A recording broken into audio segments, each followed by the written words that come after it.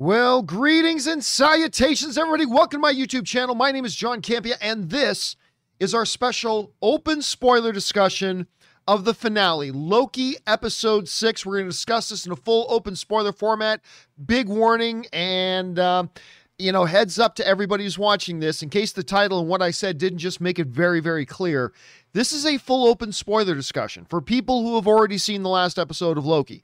So if you haven't seen it, and you don't want to know spoilers, I highly suggest you just add this video to your favorites list, come back and watch it later, because we're going to talk about everything involving Loki Episode 6. And it's good to have you guys here. And well, guys, it's done. It's done. Hello to everybody. We just launched. We've got like 450 people in the chat. Good to have all you guys here. It's over. It's over. Loki is now done. It feels like just yesterday we were excited about WandaVision starting anytime soon, but now WandaVision's come and gone. Falcon Winter Soldier's come and gone. Loki has now come and gone. Now, I'm going to tell you guys right up front. I overall enjoyed Loki. I had a good time with it. There were a couple of weak episodes, and I talked a lot about that. But overall, I thought this was an enjoyable, a really enjoyable series overall, that sort of thing. But I still put it third behind WandaVision, which I absolutely loved. I absolutely loved WandaVision. And then I really liked Falcon and the Winter Soldier, so that's second. And then Loki is coming in third behind that, but still liked it. I liked the finale. The finale to me wasn't a complete home run, but overall it was a solid landing. It was a solid landing for the finale. It answered main things. It wrapped up main things. It left other things as open doors to lead into other MCU stuff, or as we now know, Loki Season 2. Now, of course, it was just yesterday that we were talking on the open spoiler, or on the, the pregame show. Somebody was asking, do you think there's going to be Season 2? And one of the things you guys remember I said was, well, look, there's a reason why Kevin Feige called WandaVision a limited series, because it is a one-shot thing, but he did not refer to Loki as a limited series. I said, so there's a reason for that. WandaVision was intended to be one and done. It's a limited series. Just got nominated for Best Limited Series at the Emmys, as a matter of fact. But Loki did not get that designation, so I said, there's a reason for that. Now, I didn't think they would announce a Season 2 immediately. I thought there would be a little bit before we get word on a Season 2, but there it is. They announced it right away, which meant doing multiple seasons was always part of their long-term plans. And listen, I want to spend really the whole time here today taking your guys' thoughts, comments, observations, and questions about the last episode of Loki. But just a reminder, these special spoiler videos, the play-in chats, the pre-game shows, you don't use the tip link in the description of this video to get in a question. That's for the John Campia show. To get in a question on these special videos, you simply use the YouTube super chat feature. That's how we keep these separate from each other so they don't get intermixed with each other. So that's how you do it if you want to fire one in. So I'm going to spend most of today just taking your guys' input, but I do want to say one thing. Leading into the final days before Loki Episode 6 came out, a lot of people started to shift towards the idea that it was going to be a Loki variant at the end. And I thought there was very good reason to believe that. I thought if you believed that the big guy at the end was ultimately going to be a Loki variant, you're not crazy for thinking that. This is a show about Loki. The main theme of this show has been about Loki really battling himself. So thematically, it's not unreasonable to think that at the end, this could be a big Loki variant that he's going to have to deal with. And that was definitely a possibility. But I continue to say I lean way more towards it being Kang, because everything in this show points towards Kang. Ravonna, Alioth, the Void Palace, the fact that Kang was written on Avengers Tower, the whole time travel nature of the show. I said, this is exactly like the Agatha situation in WandaVision. Everything in WandaVision kept pointing towards Agatha, which is why I didn't think it would be Agatha, because I thought they were making it too obvious, but it turned out to be Agatha. And I've been saying that this is the exact same thing as the Agatha situation. Everything in this show is pointing towards Kang. Therefore, I think you got to lean. It's totally reasonable to think it might be a Loki variant, but I think you got to lean towards Kang. Turned out to be Kang. Now, couple things I thought would happen that did not happen. I thought we were going to see Mobius on the jet ski. It didn't happen. I wasn't sure this was going to happen, but my prediction was that Sylvie would die in the final episode. Obviously did not. I did think Mobius, right from episode 1, I said, I bet this thing ends with Mobius taking over the TVA to run it the right way. And then in last night's episode, he's talking to Ravonna and he's like pitching this. He's let's run this thing together. Let's really fulfill the true mission of the TVA. But then she rejected it. So I was like, I came that close to being right about that. But I was wrong about that. And a bunch of things I was right about, a bunch of things I was wrong about, just like all the shows. How did you guys do on your predictions? Want to know that now. But listen, guys, let's forget what I have to say now. Let's jump in and spend the rest of our day here taking your thoughts, comments, questions, observations, theories, whatever, about now the completed season 1 of Loki. All right, let's not waste any time and jump into it here. We're going to start things off here with Ismail Montoya writes, what an episode. Renslayer pulled a white vision. Yeah, she kind of did a little thing. They left her with an open door. What are you doing? Searching for free will. Free! Out the door she goes. She did pull a little bit of a white vision there. All right, next up. Fanimator writes, that was unsatisfying. No Mobius jet ski. I mean, come on. We all wanted to see the Mobius jet ski, but that didn't need to be there. That wasn't important to the narrative. Come on. Kang, I was in the Loki variant gang before. Most people were, I think. Don't worry about it. Branching timelines means no way home. I don't know what it means for the overall MCU. Like, really, how the events of this Loki series are going to directly affect the upcoming properties, I'm not 100% clear on. Obviously, they will have an impact. But how and to which way, I'm not really sure. I will reiterate what I said on the John Campea show earlier today. I'm a little worried that Marvel is now heading into territory that is going to alienate a lot of the general movie-going audience and general entertainment-consuming audience. They're getting into heavy comic book geek material here with all massive timelines and all variants and multi-universes and all this kind of stuff. And I don't think that's going to be appealing to a lot of people in the general audience. I was saying on the show this morning, that I had a buddy of mine I was talking to who, isn't like hardcore into comics, but knows a bunch of comics. He was like, I have no idea what's going on. And I could just tell it left him not enjoying himself because I have no idea. This is getting kind of silly. I don't know. We'll see how that goes. I got all the faith in the world in Kevin Feige. If anybody's going to be able to make this like coherent, it's going to be Kevin Feige. So let's see how that goes. All right, next up.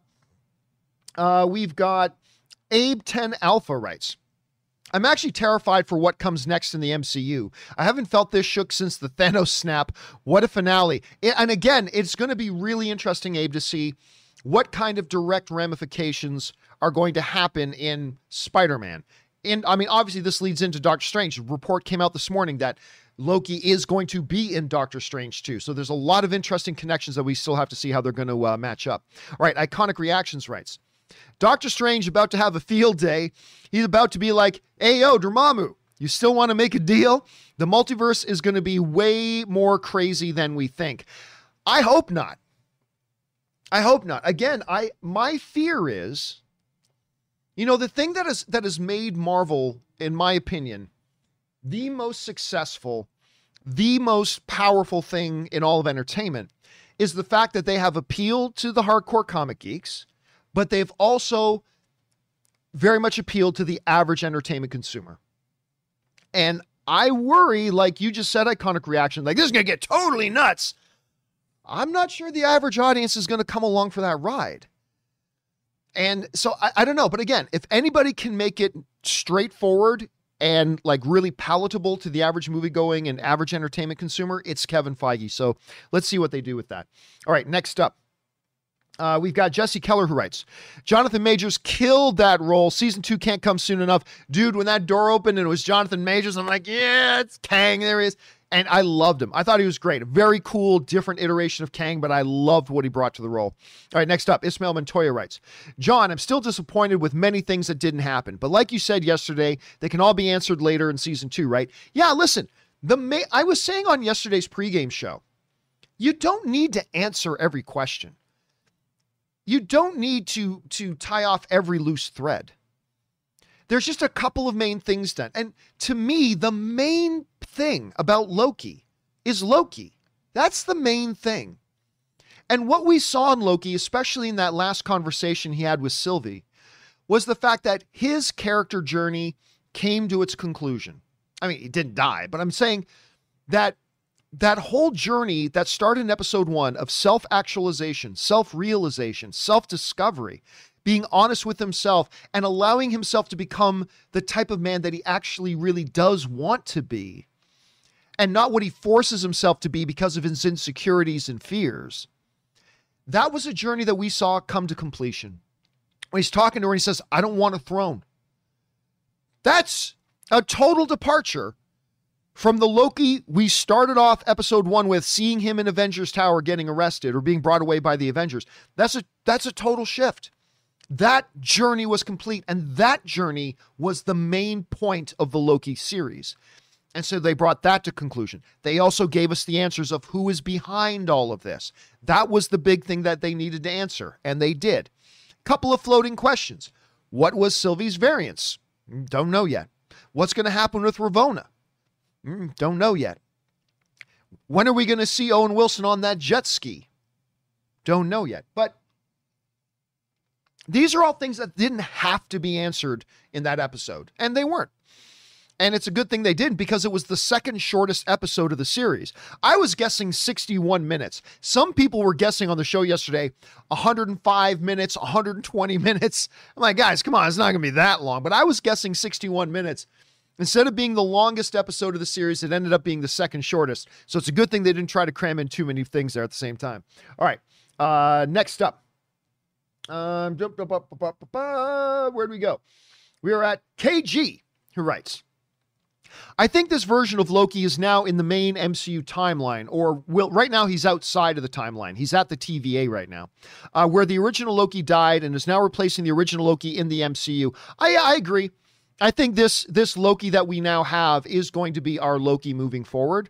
And I thought he would survive. And I know a lot of people started thinking that maybe he was going to die in it. I believed he was going to live.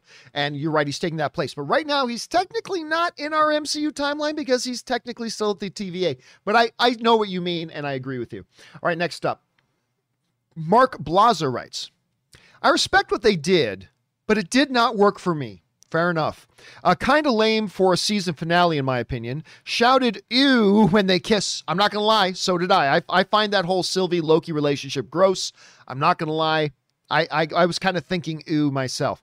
And happy for Kang fans, though. No, it was great to see Kang.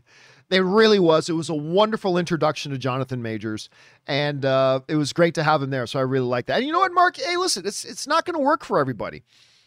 Loki was certainly not a perfect series, certainly not a perfect season. It had some really weak episodes, in my opinion, but for me, overall, it quite worked. For you, it didn't. That's totally fine, man. That's fair. All right, next up.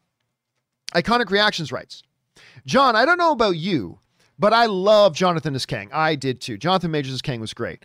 His whole attitude towards life reminds me of a wise old guy who's just done with life. No, I love that aspect. First of all, I loved what they were doing. And by the way, congratulations to Jonathan Majors for getting nominated for Best Actor in a Series at the Emmys. Of course, he got that nomination for doing Lovecraft Country. Super thrilled for him. Anyway, it starts off with this like almost borderline genius, wacky conductor of the universe. And then when it comes time to just really where the rubber meets the road, he's like, look, I'm tired. I need somebody else to do this. And it's the two of you who are going to do it. I kind of love that kind of subtle transition because it was clearly the same guy. It's not like he suddenly changed personalities, but he went from one focus to another. And I thought that worked really well. I personally thought that worked really well. All right, next up.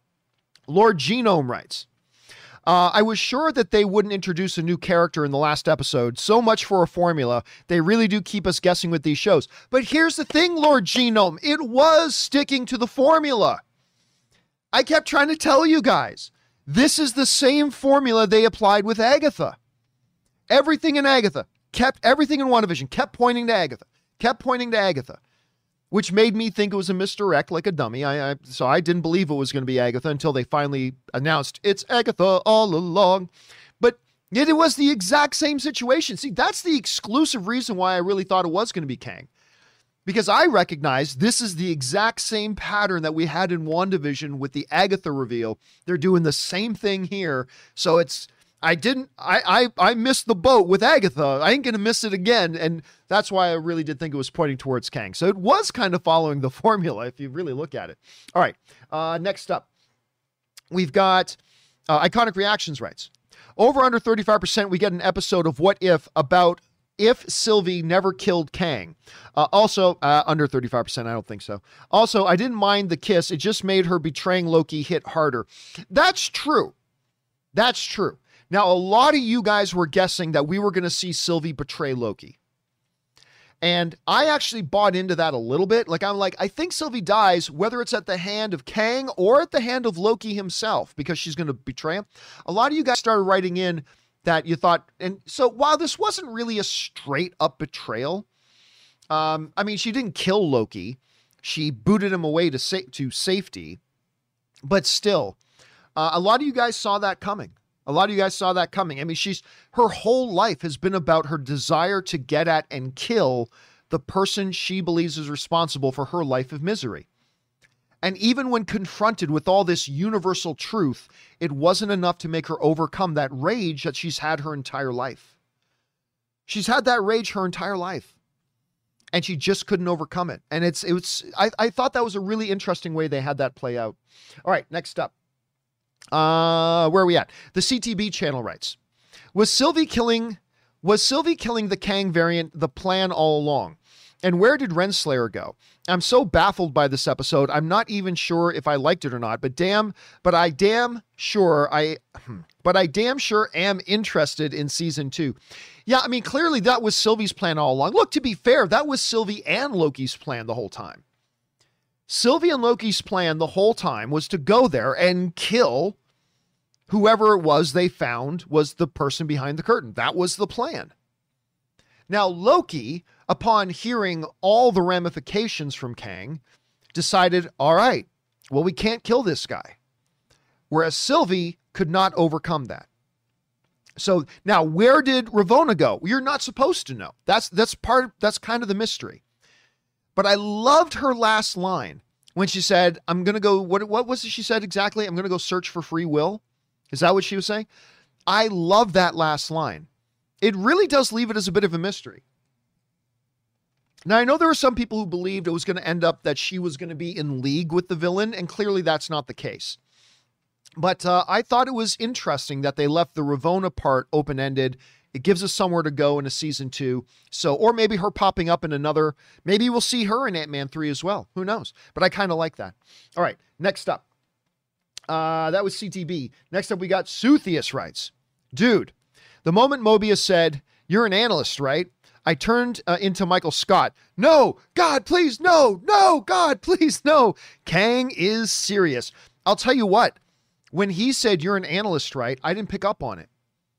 I thought he was kind of like paying Loki a compliment for the detective work he had done earlier in the season when he figured out the variant is hiding in apocalypse events.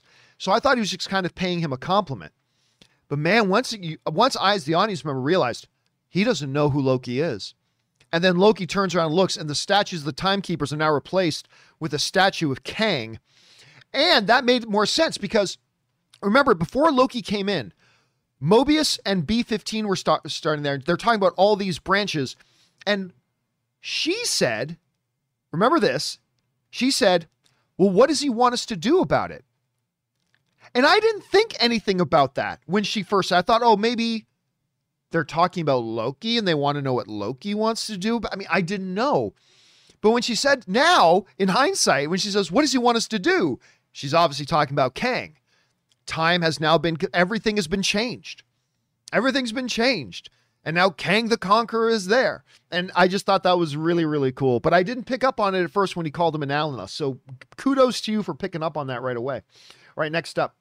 Suthius writes, love the visual of the timeline being what it seems to be to an infinite loop. It mirrors real world theories about our own universe being an infinite loop. Yeah, I did love that visual style. And as that, basically time as a giant ring force of energy starts to branch off and all these things, it was a really great visual cue of the chaos that was now being caused. Because, yeah, it's great that we see the TVA dashboard with the little lines. Yeah. But to actually see that ring of energy that is the timeline, and then to see the branching, you could just feel the chaos that was happening. And far better than just Jonathan Majors explaining it, to visually see it was a great visual cue for that. And I thought that was a very well-used device there. I really did. All right, next up. Lord Genome writes, when the statue changed in the end, it reminded me of the monkey Abraham Lincoln monument. It totally did. It totally did. Monument in Burton's Planet of the Apes. What a twist. That, I had that exact same thought. But it's effective, right? Like, it's totally effective. Again, just like showing the branching timelines, having him turn and see that statue, that was a great example of show, don't tell in storytelling. Show, don't tell. And a lot of this series had to tell a lot because it's a limited frame of time. But when they could, they used visuals to communicate information. They used visuals to communicate the franticness, the panic, the chaos, the shock, whatever. And that was a really good job they did. All right, next up, we have Arcfire writes in, season 2, a nice surprise. Floodgates are open now, and if I was Loki, I wouldn't have the faintest idea what to do next. Has to do something, but what? I mean, that was one of the things. When the whole thing happened, what Tom Hiddleston, we should talk about the performance of Tom Hiddleston there for a second. Because Tom Hiddleston, without saying a word, after he got kicked by Sylvie through the portal and now he's back at the TVA, Tom Hiddleston's performance, just sitting there, so beautifully communicated his feeling of helplessness. He just didn't know what to do. He didn't know if there was anything he could do. He just felt helpless. And Hiddleston's performance communicated that so perfectly and so beautifully. It was just a well done moment. It was a really well done moment. All right, next up, we go Suthius, who writes, possible we get Loki season 2 in 2022 before Ant-Man 3. Possible. I mean, I haven't read anything about any specifics. I don't think anything official has come out, so that's possible. Arcfire writes, one of two. I'm going to enjoy seeing a slow burn through different movies / shows of all MCU characters slowly catching on to the threat of Kang. I got something to say about that, but let's get to 2 of 2 first. Love this episode, by the way. Loki knowing what he knows about Kang means he gets to stay a major player in the MCU for a while longer, I guess. Yeah, now listen. The whole point you just made is you're going to enjoy watching a slow burn through. I don't think this multiverse thing is going to be a slow burn. For those of you who've watched me for a long period of time, I've been saying ever since shortly after they announced Doctor Strange 2 in the Multiverse of Madness, I've been saying, totally as fan speculation, I have no insider information. I've been saying that I believe that Doctor Strange 2, the Multiverse of Madness, is going to be the movie where they shut down the multiverse. I've been saying that for over a year. That the main story of Doctor Strange 2 is that the multiverse, and this is long before Loki ever came out, but is that the multiverse is getting out of hand. It's threatening the very existence of reality. And ultimately now Doctor Strange has got to shut it down. And now after watching Loki, I believe that now more than ever. Even the comic books themselves, both Marvel and DC, at some point in their histories, at several points in their histories, just said, hey, we have to come up with a big event that just shuts down all the 5,000 Earths and all the multiple dimensions and all that kind of stuff and bring everything into a coherent story. The comics themselves have done that, and I believe Doctor Strange 2 in the Multiverse of Madness is going to be that. I could be way wrong about that. I'm just speculating. But after watching Loki, I believe that even more. So I don't believe it's going to be that slow of a burn. All right, next up. Let's see. JSW11984 writes, wow, did not see that coming. Love the finale. Quite a few sad moments in it. I guess Feige was right when he said that this would fully change the entire MCU. Oh yeah, season 2. I guess it will drop after Ant-Man 3. Again, I'm not sure if it'll come after Ant-Man 3 or before. I mean, logic would kind of dictate that it would come after, but it's totally possible it could come before. We'll have to wait and see. And yeah, Feige was right this time. Listen, before every Marvel movie or series, Feige says, oh, this is going to change everything. Remember what he said about Black Widow? Oh, yeah, Black Widow, the Black Widow movie is going to totally change the way we see Natasha and her role in Infinity War and Endgame. And it's like, ooh. And then we watch Black Widow. And I like Black Widow. I do. But it's like, this doesn't change shit, Kevin. This doesn't change anything about the way I see Natasha or her role in Infinity War. This doesn't change nothing. So that's happened a lot. But with Loki, he was totally right. He was totally right. Okay, next up. Suthius writes, I wish there was a bit more with Mobius and the TVA.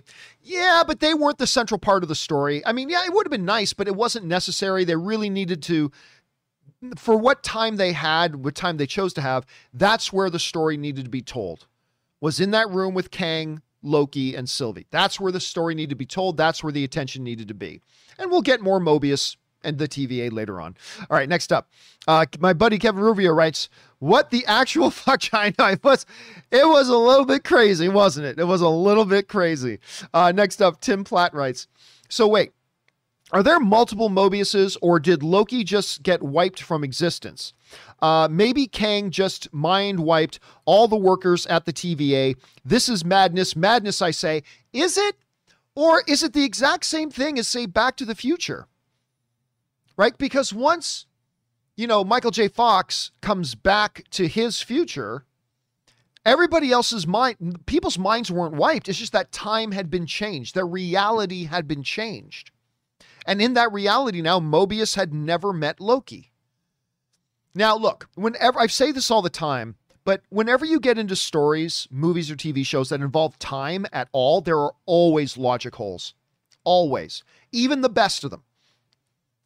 There are videos on YouTube that chronicle like all the logic problems with Back to the Future or Star Trek Voyage Home, which is like one of my favorite Star Trek movies, maybe my absolute favorite Star Trek movie.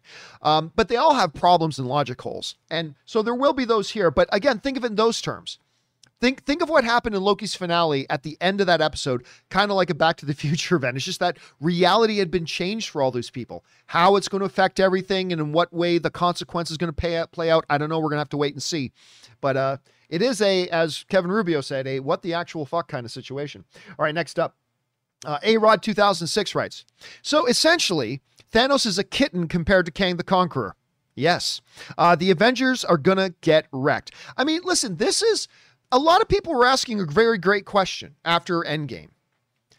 How do you increase the threat after the Mad Titan? How do you possibly raise the stakes after the most powerful being in the universe with an Infinity Gauntlet wiping out half life in the galaxy? Well, there were a few options. I mean, some people thought maybe this will just make them rush bringing in Galactus, maybe. Doctor Doom, and Kang. Kang, the way they're setting up can absolutely be that increased threat level from Thanos. And there weren't a lot of options available to them to do that, but that's definitely one of them. All right, next up, we go to JSW11984, who writes, did the finale move Loki out of third place, John? No, it kept it in third place, but it was a solid ending to me. Overall, I enjoyed this series a lot. Couple of weak episodes. Overall, I had a lot of fun with it, but it is still in third place for me. WandaVision is still by far my favorite. Falcon Winter Soldier second, Loki third. So let's see how that holds up. Cam K writes, I really think now that Wanda being a Nexus being means she's the key to all of this. Maybe she is the only one who can erase Nexus events. Maybe yes, maybe no. I don't know. I really don't. Because it's a little inconsistent calling her a Nexus being. But if she's a Nexus being, should the TVA have not been alerted to her right away and immediately pulled her out of the timeline? I mean, I don't know. We're going to have to wait and see. There are still a number of question marks I have regarding WandaVision. And that whole Nexus being thing is one of them. And how does that tie into all of this? And I just simply don't know. I mean, that is definitely a possibility, Cam. That is definitely a possibility. But right now, I just don't know. So we're going to have to wait and see. All right, next up. Suthius writes, presuming the next 5 to 10 years will all will be all about multiverse and Kang? I don't think so. Do we think the general audience will be ready for such wonkiness? It'll be interesting. I also don't think so. I don't think the next 5 to 10 years are going to be about Kang and multiple dimensions and time travel and all that kind of stuff. I really don't. I think this stuff has a very short shelf life.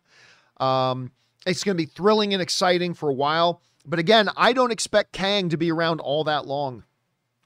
I think he gets ended, or at least he may not necessarily be ended, but I think this particular storyline with all this kind of stuff, I think this comes to a conclusion in Doctor Strange 2, which is why I think Kevin Feige always said, hey, this is a 3-film arc. WandaVision, Spider-Man, Doctor Strange 2. But it always ended at Doctor Strange 2. And I think there's a reason for that. I think this storyline ends there. Now, maybe Kang goes beyond that. Maybe Kang himself as a character goes beyond that and remains a threat in the universe. But we'll have to wait and see. Next up, we got Edge of Reason writes, did you notice that Major's costume when first introduced was Immortus's, while the statue at the end was donning the classic Kang garbs? There were similarities from both counts. Absolutely similarities on both counts. Of course, really, when you go into it, it's all the same thing anyway. But you know what was interesting? Here's the interesting thing. How many of you guys noticed this? With Loki, the variants of Loki, yes, there were other variants that looked just like Tom Hiddleston, but you had the Sylvie Loki, you had the Crocodile Loki, you had the Richard E. Grant Loki, although maybe that was still supposed to be Tom Hiddleston just as an old man, maybe. But then there was the big guy with the hammer Loki. They all look different. When Kang was explaining the situation to Loki and Sylvie, did you guys notice that all the Kang variants looked exactly alike? Did you notice that? When he was bringing up the little images of them, they all looked 100% exactly alike. He even made a joke about it. We pay each other compliments. Nice nose, right? And I thought that was interesting, that none of the variants had any change in appearance. They all looked exactly the same as him. So I thought that was kind of interesting. What does that actually mean? I don't know. I don't know what actual meaning that has, but I just thought, a lot of meaning or not, I thought it was very interesting. All right, next up. Cam K writes, I think when Wanda was prophesied to bring the end of the world / worlds, I think they may be talking about the end of the other universes / timelines. Possibility. Again, let's look to Doctor Strange 2. We know Wanda is going to be playing an important role in Doctor Strange 2. If that prophecy about her is to end the timelines and end the universes, that plays right into my theory that Doctor Strange 2 and the Multiverse of Madness, and listen to that title, Multiverse of Madness. And what Kang was saying, that the multiverse being there is a threat to all of reality becoming undone. I believe that points again to we're going to have this particular storyline brought to an end in Doctor Strange 2. Again, don't take that to the bank. That's just me theorizing. I could be wrong about that, absolutely. But I personally think all signs are pointing that way. We'll see. Good observation, Cam. KC McNatt writes, John, in the end, you were right. All the clues were pointing to Kang. However, let's not pretend I was the only guy guessing. There was a lot of people predicting it was Kang. All the clues were pointing to Kang. However, it wasn't the real Kang. Sylvie just released him on the whole multiverse, and now everyone's in trouble. Oh, he was the real Kang, yes. Don't try to fudge with the facts. That was Kang. And yes, there are other versions. There are other variants of Kang. But even this Kang said, I have been called many names. Conqueror, of course, he's Kang the Conqueror. This was every bit Kang. This was not pseudo Kang. This was not sort of a Kang. This was Kang. And there are going to be others. There's going to be many others. But if you understand the comics, you knew there were going to be many Kangs anyway. But this is 100%. The Jonathan Majors we saw last night is 100% Kang. Just as the next Jonathan Majors Kang we see is going to be 100% Kang. So yeah, there's that. All right, next up. Alpha writes, so it was Kang, not just the Conqueror. Yeah, absolutely, it was Kang. But that was, of course, a little wink of the eye saying, I've been called Conqueror. Of course he said that, because he's Kang. All right, next up. Marie Seifring writes, felt sorry for Loki because Mobius doesn't remember him. Yeah, that must have been hard. Maybe a different timeline Mobius. Loki is alone again. Again, I don't think it's a different timeline Mobius. I just think reality changed. When we saw the timeline going into absolute chaos, I just think reality changed. And when Loki got there, he's just coming to that realization, adding to that already big sense of hopelessness he had just when he came through the portal in the first place. And already feeling hopeless, he goes to talk to Mobius and then realizes Mobius doesn't even recognize him, sees the statue. It was a brilliantly done scene. It was a really, really good, well done scene. All right, Suthius writes, with Renslayer gone, well, is she gone? She just stepped through a door. I don't know that she's gone. With Renslayer gone, who's in charge now? Could we, Loki, somehow rise up the ranks and do what he initially said he was going to do, take over the TVA? No, I think it was very clear what the situation was at the end there. Mobius and B-15 were now running the TVA. Which is kind of what I predicted in episode 1 would ultimately happen, but I didn't predict it would happen that way. So we'll check that one off as that I was wrong on that one. But I thought it made it pretty clear. It was Mobius and B-15 were there, the ones that were there that were kind of coordinating everything at that point. So I don't think Loki has any desire to take over the TVA. I mean, maybe at some point they just say he naturally becomes that and they want to elevate him, but we'll see. But for now, it looks very clear that B-15 and Mobius are the ones in charge now, I think. All right, next up, Marie writes, I can see Loki in season 2 being a bit like Cassandra at Troy. He knows the truth and tries to warn others, but because of his past, no one believes him. A little bit like a boy who cried wolf situation. A little bit of a boy who cried wolf. I think you're right about that.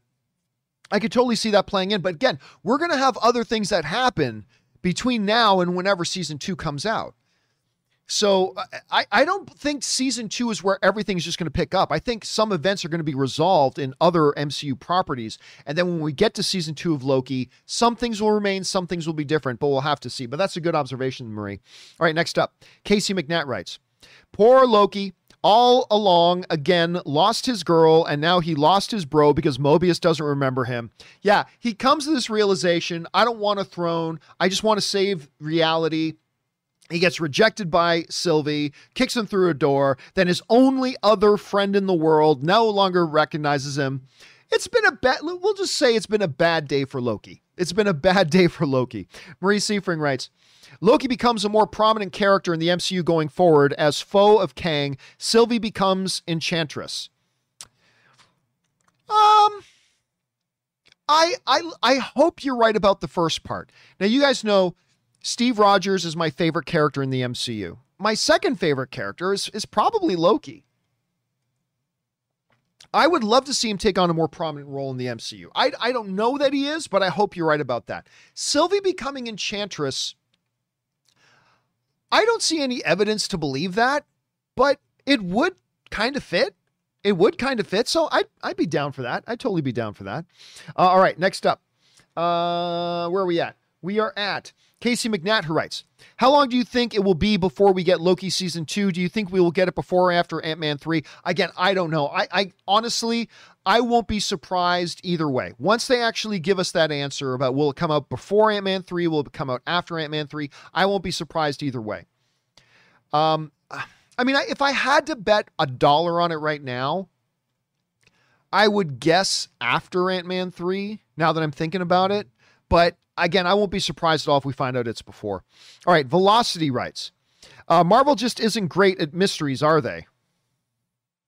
I think they are great at mysteries. If you're talking about Kang, remember, even everybody who did know about Kang, they all thought it was going to be a Loki variant. But on top of that, you have to remember this. You're making the same mistake, Velocity, that I made in WandaVision. I thought they were making it too obvious that it was going to be Agatha. But what I failed to realize was that 95% of the people watching WandaVision have never heard of Agatha Harkness. Never heard of her. Yeah, there were those 5% of us that knew about Agatha Harkness from the comics. We could recognize the brooch and understand the significance of her wearing a witch costume and all that kind of stuff. But what I failed to remember was that when WandaVision was on, was that nobody knows anything about Agatha Harkness. 95% of the people watching the show had never heard of Agatha Harkness. So when the Agatha reveal came, for 95% of the people watching that show, it was a total shock and surprise. Same thing with Kang. Most people watching Loki have never heard of Kang. And so for some of us, yes, we were predicting Kang. But I think for a lot of people watching, it was a total out of left field thing that they never saw coming. But we'll see where they go with it. All right. Next up, Marie Seifring writes, Robert Meyer Burnett said that there would be too much to explain to bring Kang fully on board. But, like the other episodes, heavy on exposition. I liked it. Definitely different vibe from WandaVision and Falcon and the Winter Soldier, and it took risks. I agree with all that. Now, I disagreed with Rob when he said, you can't bring in that character now. I reminded Rob, I said, listen, when did they reveal who the man behind the curtain was in Wizard of Oz? In like the last 5 minutes of the movie. You didn't see the man behind the curtain until like the last 5 minutes of the movie. Totally fine. Totally fine. It was not a terribly difficult thing to do. And you're right. The neat thing about these Marvel shows is that they have all been very different from each other. And I like that. And Loki did take a lot of risks. I mean, just doing all this time travel multiverse stuff is risky. And to be honest with you, I think they lost some people. I talked to a couple people last night who were like, yeah, I don't even know what's going on anymore. And Marvel is risking losing folks like that. But when you take risks, sometimes that's going to happen. But I never want them to not take risks. I never want them to not take risks. Sometimes it'll work, sometimes it won't. But keep taking risks. And I like that they did that. All right, next up. We got reviews by William, who writes, after that finale, every fan theory has a possibility, LOL. We should all just expect the unexpected and enjoy this next MCU phase. Expect the unexpected is right. However, audiences do not generally like absolute chaos. Audiences just do not like absolute chaos. Audiences like to be able to have some things figured out, even if there are some other things that they don't. And that's part of my little nervousness that Marvel may go too far in all the bonkers wackiness, because I think they're going to alienate a lot of people if they do. Not anybody who watches this show. Like if you guys are watching the John Campea show, you're already pretty much tied into the inside of this stuff, and you're probably really appreciating this stuff. But you and I represent like 5% of the audience that Marvel wants to have. And I just hope they don't go too bonkers. But we'll see. All right, next up. Guarav Aurora writes, when Wanda heard her kids at the end of WandaVision, it was probably during the time the multiverse broke. Thoughts? Again, I don't believe she heard her kids. I believe that was a memory, because if you go back to WandaVision and play back that scene when she's in the cabin and she hears her kid's voice, that was simply the same audio cut from earlier in the episode when her kids were calling out to her from the street. It's the exact same audio. All it was they copied the audio from that and played it back. So it was really more of a memory or anything else. So I don't believe she actually heard her kids calling out, because it's been verified. It's the exact same audio. So I don't know what's going on. I think she's trying to find a way to bring those kids into reality. But again, we talked about this in the finale spoiler discussion of WandaVision. I mean, there's a lot of different things it could mean. So we'll have to wait and see. All right, next up.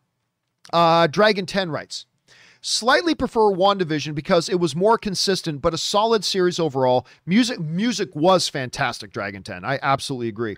Music was fantastic in this episode. Love these spoiler talks, John. I love doing the spoiler talks. It's great. It gets me more invested in the show. Doing the pregame shows and the spoiler discussion gets me as a fan more engaged in the show, and I like that a lot. But yeah, I would say I significantly preferred WandaVision over Loki, even though I did enjoy Loki quite a bit. But yeah, good, solid series overall. A lot of repercussions that are going to happen in the MCU as a whole. And I hope to see Loki brought to a bigger place of prominence within the MCU. But we'll see where they go. All right, next up. We've got Ryan Hewitt, who writes, this finale has me so hyped for what's next in the MCU. I didn't think the stakes could get higher after Endgame. Yeah, because Endgame, the stakes were half of all life in the universe. The stakes are now the end of all reality. The end of all reality. That's what's at stake now. The question is, where does the MCU go after that? When you come to a point where what is at stake is the end of all reality of everything everywhere, what's next? The Donahue gang holding up banks in central Chicago? Is that the next big bad guy? I don't know, but it's going to be interesting to see how they navigate this over the next couple of years. All right, next up, BW Rosa writes, John, Sylvia just screwed the MCU and turned it into the MCMU with her killing of Kang, but not the Kang. Again, it's a false distinction. Each one of the Kangs are the Kang. Anyway, so I believe things are about to get nuts soon. Oh, they're absolutely about to get nuts. Sylvie didn't buy what Jonathan Majors was selling. And she was so consumed with her lifelong rage and anger and thirst for revenge that she couldn't pass it up when the opportunity was there to take it. And she ignored the warnings. She ignored the warnings. And so, yeah, she really did condemn. I mean, she's not the villain here, but it was her mistake that is going to plunge the MCU into the chaos it's about to go into. So we'll see how that all resolves itself. All right, next up, Steve Cunnin writes, although I thought that Kang wouldn't be the new Thanos, still don't. He kind of has to be in multiple movies now, right? Lots of consequences after tonight. Over under 60%. A Spider-Man trailer drops this week. I will go under 60 that it drops this week. Under 60 that it drops this week. But not a lot under 60. I will go over 60 that within the next 2 weeks. Right now, I'd set the over-under at about 35 to 40% this week. So a solid chance it could drop this week. But once we get into the following week, I'm going to guess even higher. Like, yeah, I think it's coming soon. I think it's coming soon. All right, next up, we've got BW Rosa writes, I think we can see, you probably meant now, I think we now can see where this all connects towards Doctor Strange 2, and later on with Ant-Man and Wasp 3, because season 2 of Loki will tie into that. Maybe yes, maybe no. We have no idea what season 2 of Loki is going to be. I don't expect season 2 of Loki just to pick up right where season 1 left off.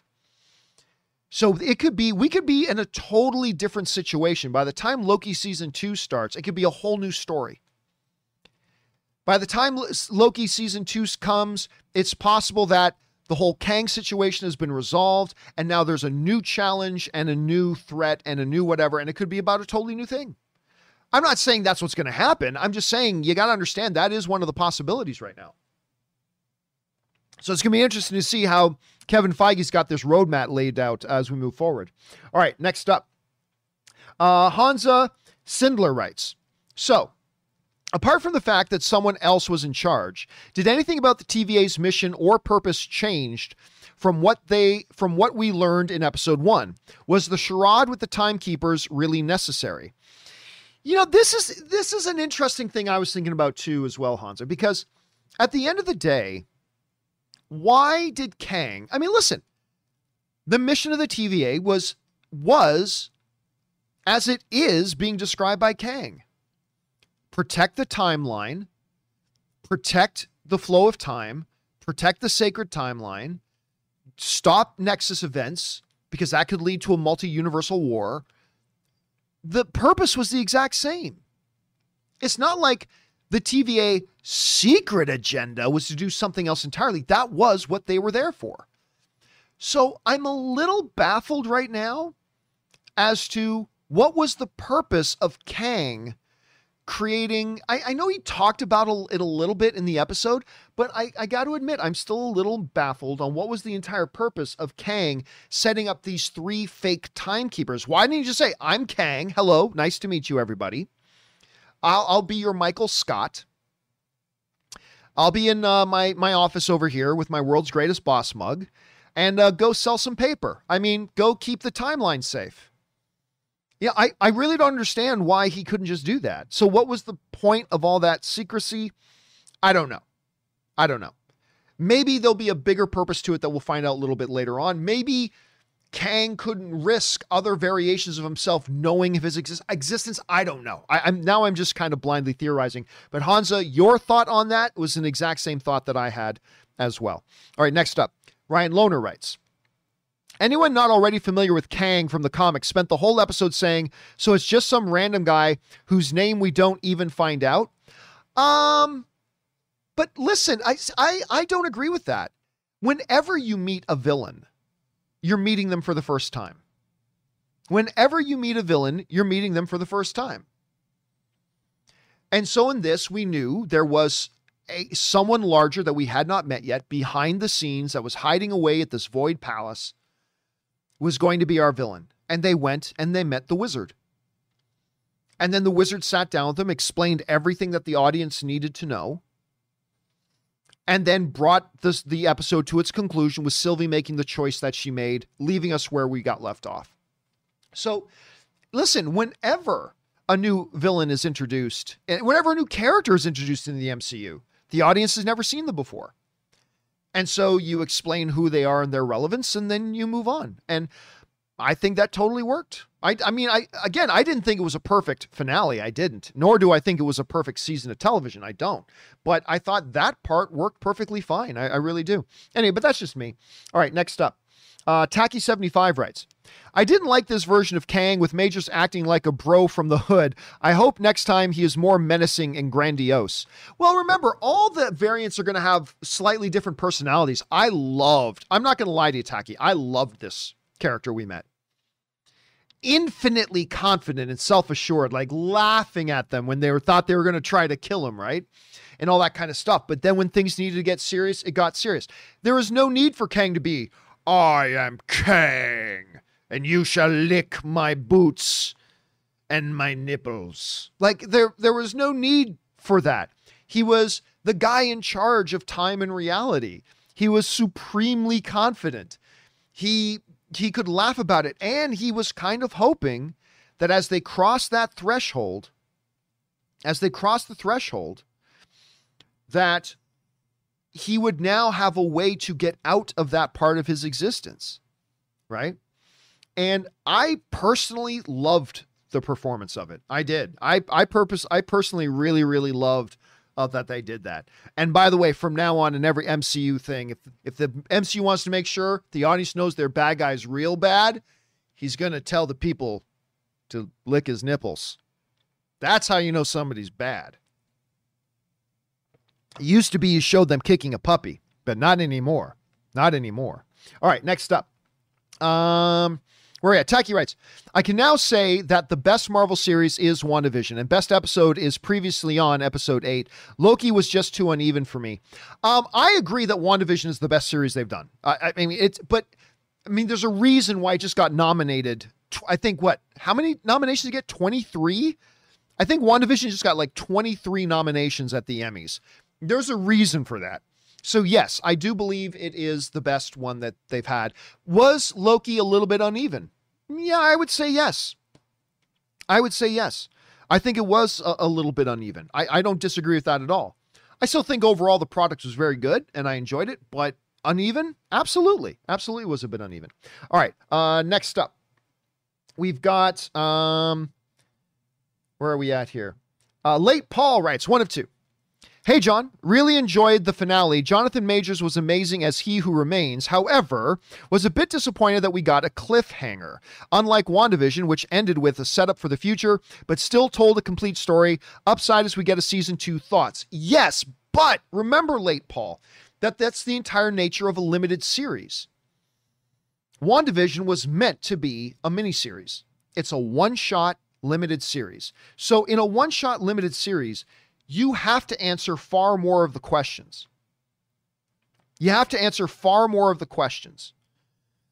In something like Loki, which was never set up as a limited series, there are more questions. But look, the important thing is that the important elements got finished. Who was the one behind the curtain? And the main part of Loki is Loki's character development journey.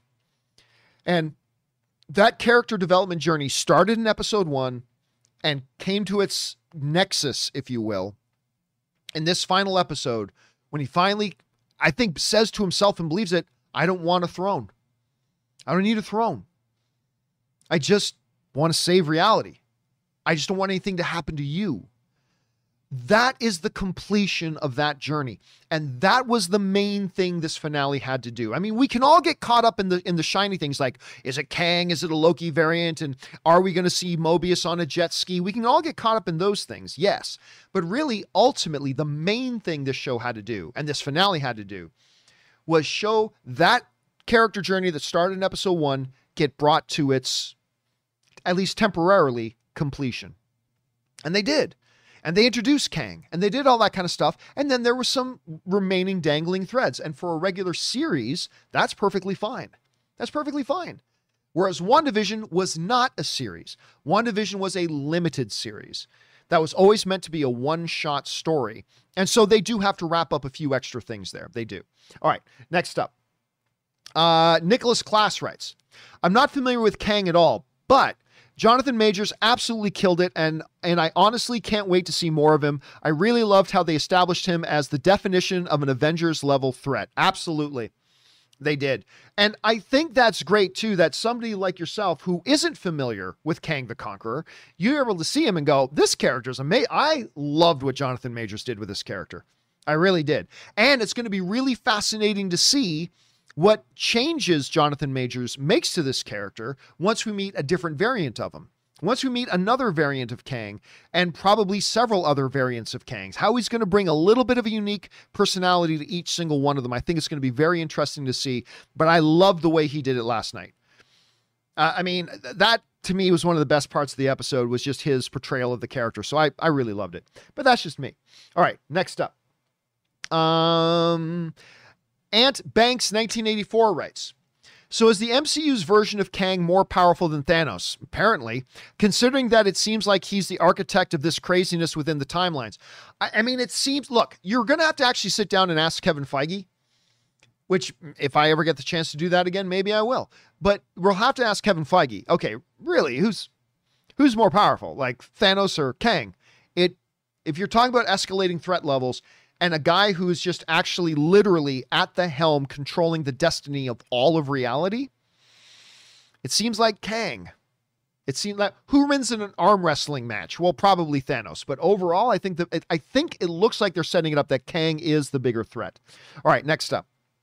Late Paul writes, this feels more like a mid-season climax than a finale. Theory. They planned a longer run and retooled as 2 seasons because of COVID. No, I would buy that. I would buy that theory if Falcon the Winter Soldier was 16 episodes long.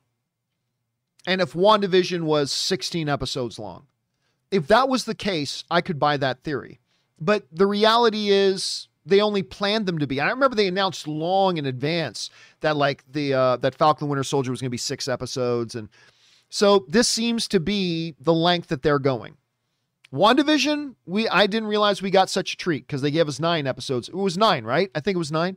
We got 9 episodes of WandaVision, but it seems like 6 is going to be the way moving forward. 6, 7, 8, that's what it seems like. So no, it looks like it always was the plan that it was going to be 3. All right, next up.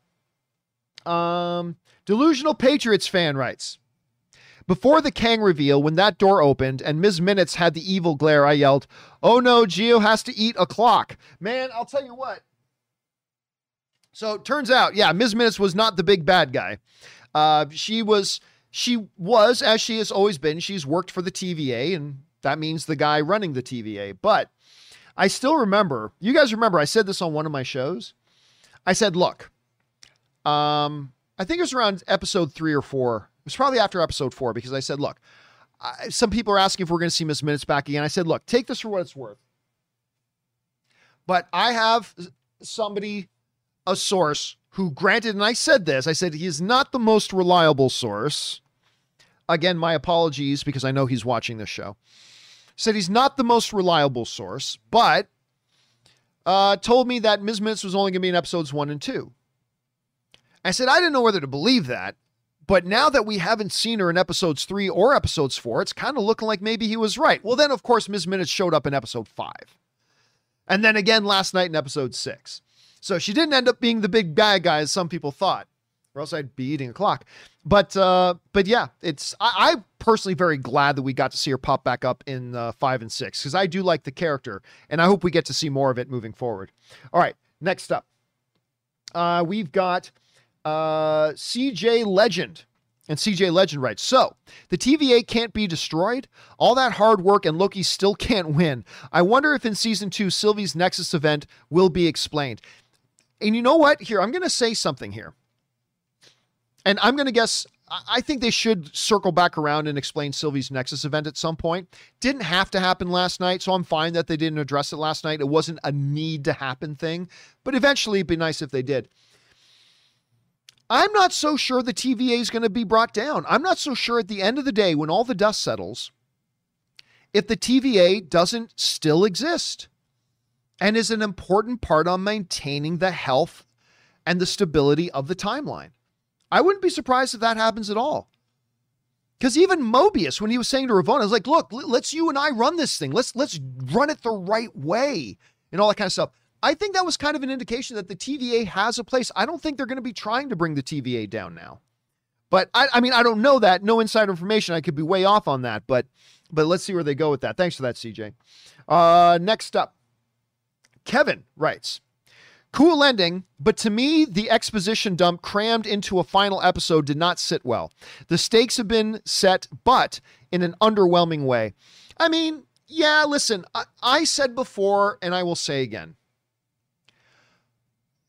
I definitely felt that the introduction should have at least happened in the second to last episode, to leave a lot more breathing room in the last episode to do the exposition you want, but with more time. There could have been more things that they could have showed, not told, show, don't tell. They didn't have enough time to do show, don't tell for most of it. It had to just be, let's sit down at a desk and I'm going to tell you everything. And there had to be some elements of that. Absolutely. But I feel like if they had introduced us to the Kang character in the second to last episode, like they at least introduced us to Agatha in the second to last episode of WandaVision, that would have given them a lot more breathing room in the final episode. So I think there was a strategic error there. I think there was a strategy error there. I really still think they should have at least introduced us to Kang in the second to last episode. But then again, there we go. So we'll see where that goes. All right. Next up, and this will be the last question that we take before we take a little bit of a break. Because guys, about once an hour, I'm going to take a short 5, 6, 7 minute break just to rest the throat, refill my drink, stretch my legs, that sort of thing. So let's move on now to James Hoffman, who writes, so we met a variant of Kang here, and presumably we'll meet another variant of Kang in Ant-Man 3, who will be the main Kang of the MCU. I don't know. I don't know if we're going to have a main Kang or several problematic Kangs. And then will we have other Kangs who, like this Kang, kind of stands opposed to them? I mean, I just don't know. My guess is, and it's only a guess, James, is that, yeah, we will probably now get another Kang who will be a central Kang. This next Kang we get will be our central Kang. Still Kang, but a central Kang. But I also believe we're going to have multiple Kangs. Probably one that we mainly follow, but then I think there's going to be multiple others. I think the finale kind of definitely hinted at that. So we'll see. We'll see. All right, listen, guys, we will pick back up here with Late Paul once we come back. But for now, we're at the top of the hour, so we're going to take a few minutes of a break here. Guys, give yourselves a chance to talk amongst yourselves. Go stretch your legs, grab a bite to eat, get a drink, want to use the bathroom, do whatever it is you got to do. But hang tight, everybody. Don't go anywhere. We will be right back. Okay, guys, and we are back. Thank you so much for your patience and indulgence as I took a little bit of a break there. For now, let's get right back to your comments and questions about Loki, episode 6, the finale. Let's keep rolling here. The next one up is Late Paul, who writes 1 of 2. Hey, John, where do you think Ravonna went? My theory is she went back in the TVA's own timeline to reset it. I don't think so. She specifically said, I'm searching for... She just kind of implies she's looking for something, right? It didn't seem like she had a specific mission. It seems like she was looking for something. So where she went, no idea. No idea where she went. But I think it was more she was on a quest for answers. That's what it seemed to me. Where she was going for that quest has something to do with the documents that Ms. Minutes gave her near the end. but we have no concrete evidence about what that was one way or the other. That's how we get the new statue, and why Mobius and B-15 don't remember. No, again, I don't think so. That didn't seem to be what it was she was trying to do. This all seems like it's a direct result of what happened with Sylvie stabbing Kang, more than it had anything to do with Ravonna doing anything. All right, next up, Late Paul also writes, so whilst I was a bit disappointed not having a real ending, at least my favorite Sylvie, Mobius, and Alligator Loki get to live another day. I don't know if we'll ever see Alligator Loki again. I don't know if we'll ever get to see Alligator Loki again.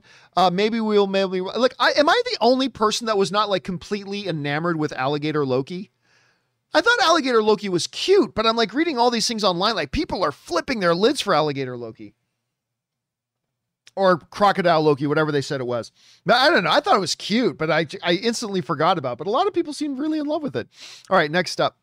Late Paul also writes, a very talky finale, true. I enjoyed it, but I imagine a lot of fans are disappointed at not much action, a couple of brief fight scenes. Well, maybe, but think about WandaVision. WandaVision didn't have an action sequence until the finale. There wasn't a single action sequence until the finale. And that's the best show they've done.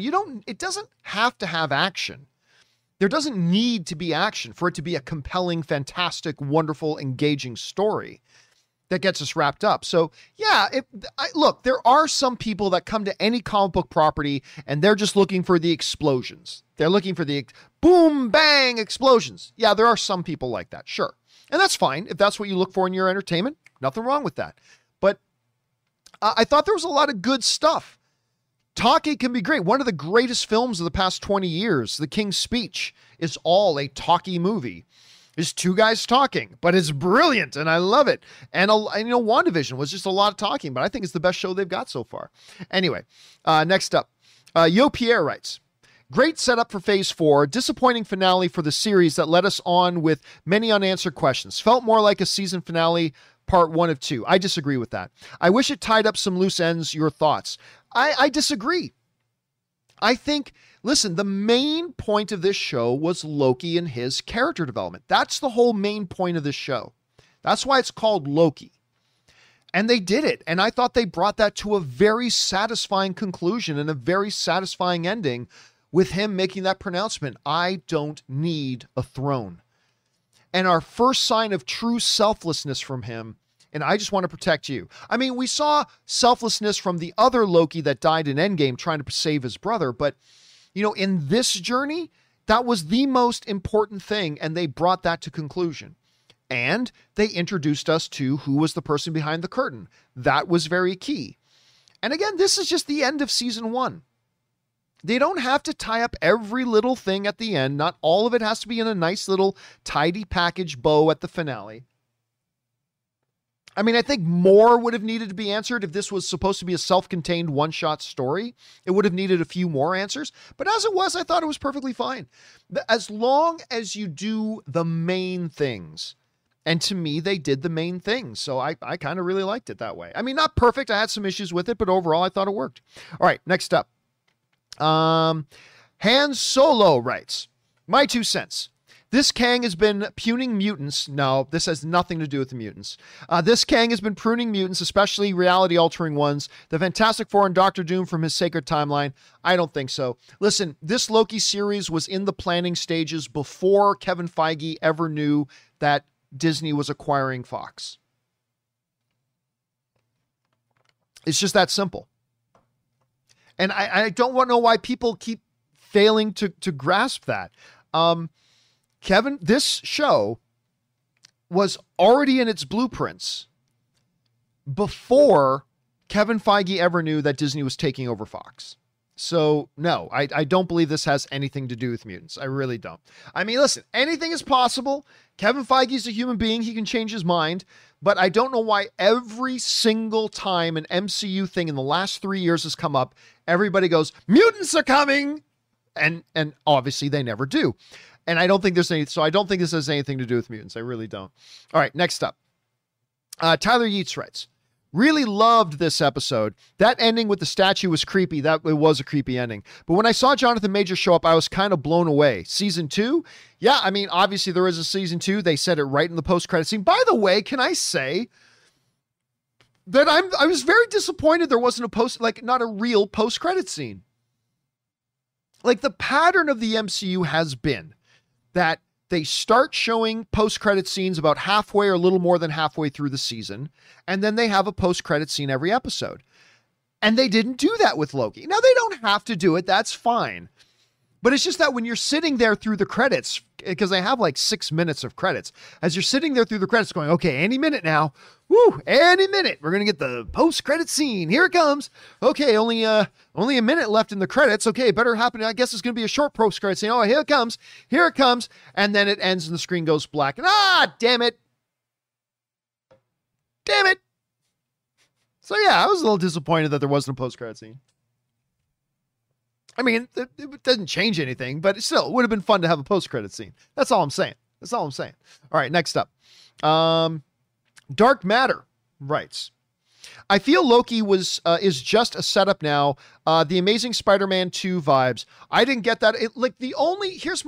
This is what I would suggest, Dark. The only way it's a setup series is if you weren't looking at what the real story was. The real story was Loki himself and his character journey.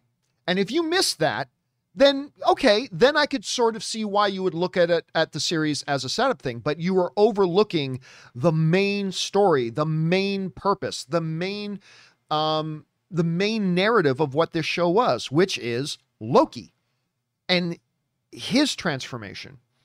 That was the main gist.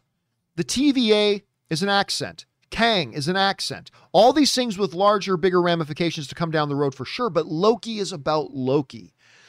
And that's why that finale, when it gave us that moment with Loki and Sylvie, and you saw him coming to that conclusion of his character journey, it felt incredibly satisfying to me. Like, that moment was so satisfying to me.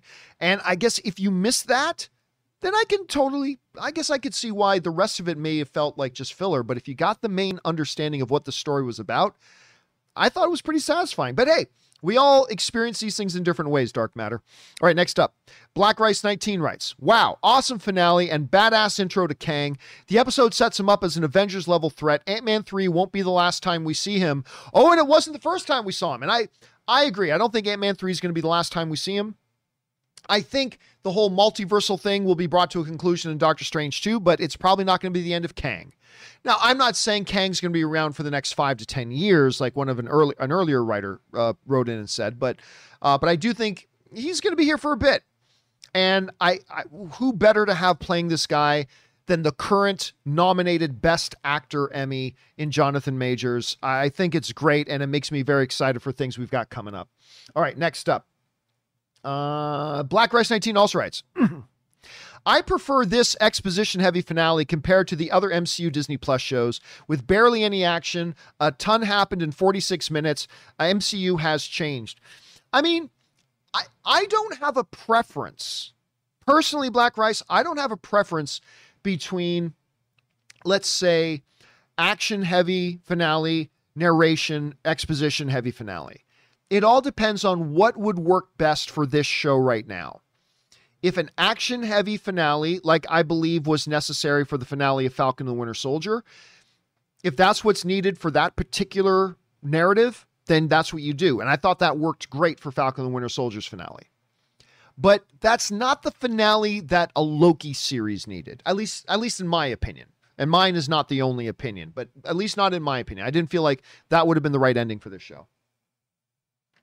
The exposition was needed. Now, again, they could have bought themselves some more time, so they could have done a little more show, don't tell. That probably would have made it better and flow easier. But yeah, good exposition. Good exposition is key. And I thought the exposition we got was actually pretty good, but that's just me. All right, next up. Jose Man writes, hey, John. I was so mesmerized by Jonathan Majors' performance, but I could not understand the purpose of this Loki show. Well, I mean, we just kind of talked about that. The purpose, there's a couple things. Number one, the purpose of Loki, let's go back to WandaVision. Yeah, they set up Scarlet Witch and they did all that. But the main purpose of WandaVision was to travel with this young woman who's got to go through a journey of trying to figure out a way to deal with her unspeakable grief. That's what WandaVision was about. It wasn't about ancient witches. It wasn't about magical books. It wasn't about reality-altering domes. At the core of WandaVision, what that show was about was the journey of a young woman trying to find a way to deal with her unspeakable grief. That's what WandaVision was about. And that's why to me, it's still the best MCU show, was WandaVision. When you look at Loki, that's the thing. Let's take this character that we've seen off and on throughout the existence of the MCU, and let's really go into a character dive on him. And let's watch him go through a metamorphosis, where it starts off with him realizing like this whole facade that he puts up isn't really who he is, but he needs to discover that. He needs to discover his frailty. He needs to discover his shortcomings. He needs to understand why he's behaved the way he behaves, and then ultimately come to a new place of resolution, which is what we saw in the finale. And on that level, I thought it was great. Like, to me, character is everything. And that's part of the reason why I was so attracted to WandaVision. And that's why, despite some weak episodes and some questionable strategy decisions they made with the show Loki, I still find myself being very satisfied with Loki because of that character focus. And that's why I loved it. And then, like WandaVision, that on top of the character journey, it opened up and set up a few other things. Loki did as well. It brought in and introduced us to Kang, which is clearly going to be a significant thing, at least in the next 2 years. So, well, let's see where they go with it. All right. Thanks for writing that in, Jose, man. I appreciate that, dude. All right. Next up. Let's see here. Next up, we've got Tacky75, who writes, Hollywood Reporter, Loki to appear in Doctor Strange 2. Yes, we talked about that on the John Campy show today. Totally makes sense. Totally makes sense. So let's see where they go with that. All right, next up. Crash Swan just sends in a super chat to be supportive. Thank you, Crash Swan. I appreciate that, man. Frankie Gouge writes, when the elevator door opened showing Jonathan Majors, immediately thought this was from Jurassic Park. You did it. The crazy son of a bitch. You actually did it. Yeah, I mean, listen, you guys know I believed it was going to be Kang, but I wasn't 100% certain. But I believed all the signs were pointing to Kang. But it wasn't until that moment when the door opened and they showed Jonathan Majors sitting there in that chair. I was like, there we go. Here we go. Now business is about to pick up. Totally loved that. You crazy sons of bitches, you did it. Frankie also writes, biggest surprise for myself, I was thinking too small all season. This was bigly. Yeah, I agree. Like, a lot of the time through the season, I'm like, okay, the TVA is supposed to be this massive thing. Oh, look at the TVA cityscape. Oh, it's so big. But every time we're in a room in the TVA, there's like 3 people, right? It never felt big. Everything felt very small, very localized. Well, that changed. That changed with this episode. Now it seems very big indeed. All right, next up. Frankie also writes, there was some scenes in previews not shown, i.e. King Loki, cutting room floor, or intentional fake out. Probably an intentional fake out, I'm guessing. That whole thing with him standing with his arms out in front of a big throne. Yeah, probably a fake out. Pretty easy to shoot. Kevin Feige, we know, has gotten into the habit lately of putting out misleading information to keep people on their toes. So probably a little bit of that. But then again, it could have been, a quick glimpse of another variant on something else that maybe wasn't all that important. They decided to take it out. I'm guessing it's either something that was really not important, so they cut it, or it was an intentional publicity fake out. But that's my only 2 guesses right now. I don't think it was probably anything that was important. Okay. Shade 1134 in the live chat is saying that was a deleted scene from Thor 2. Yeah, that would make sense. That would make sense too. And they decided to put that out. Frankie Gouge writes, after this episode, additional season was always the plan. Oh yeah, absolutely. Absolutely. I thought, well, it was clear that a season 2 was definitely on their possibility thing because they didn't call Loki a limited series. I thought they were going to wait until after the series was done, evaluate the audience reaction for a few weeks, and then maybe announce a season 2. But it was right there. They announced at the end of the episode, season 2 is coming. So you're right. It was always part of the plan. Always part of the plan.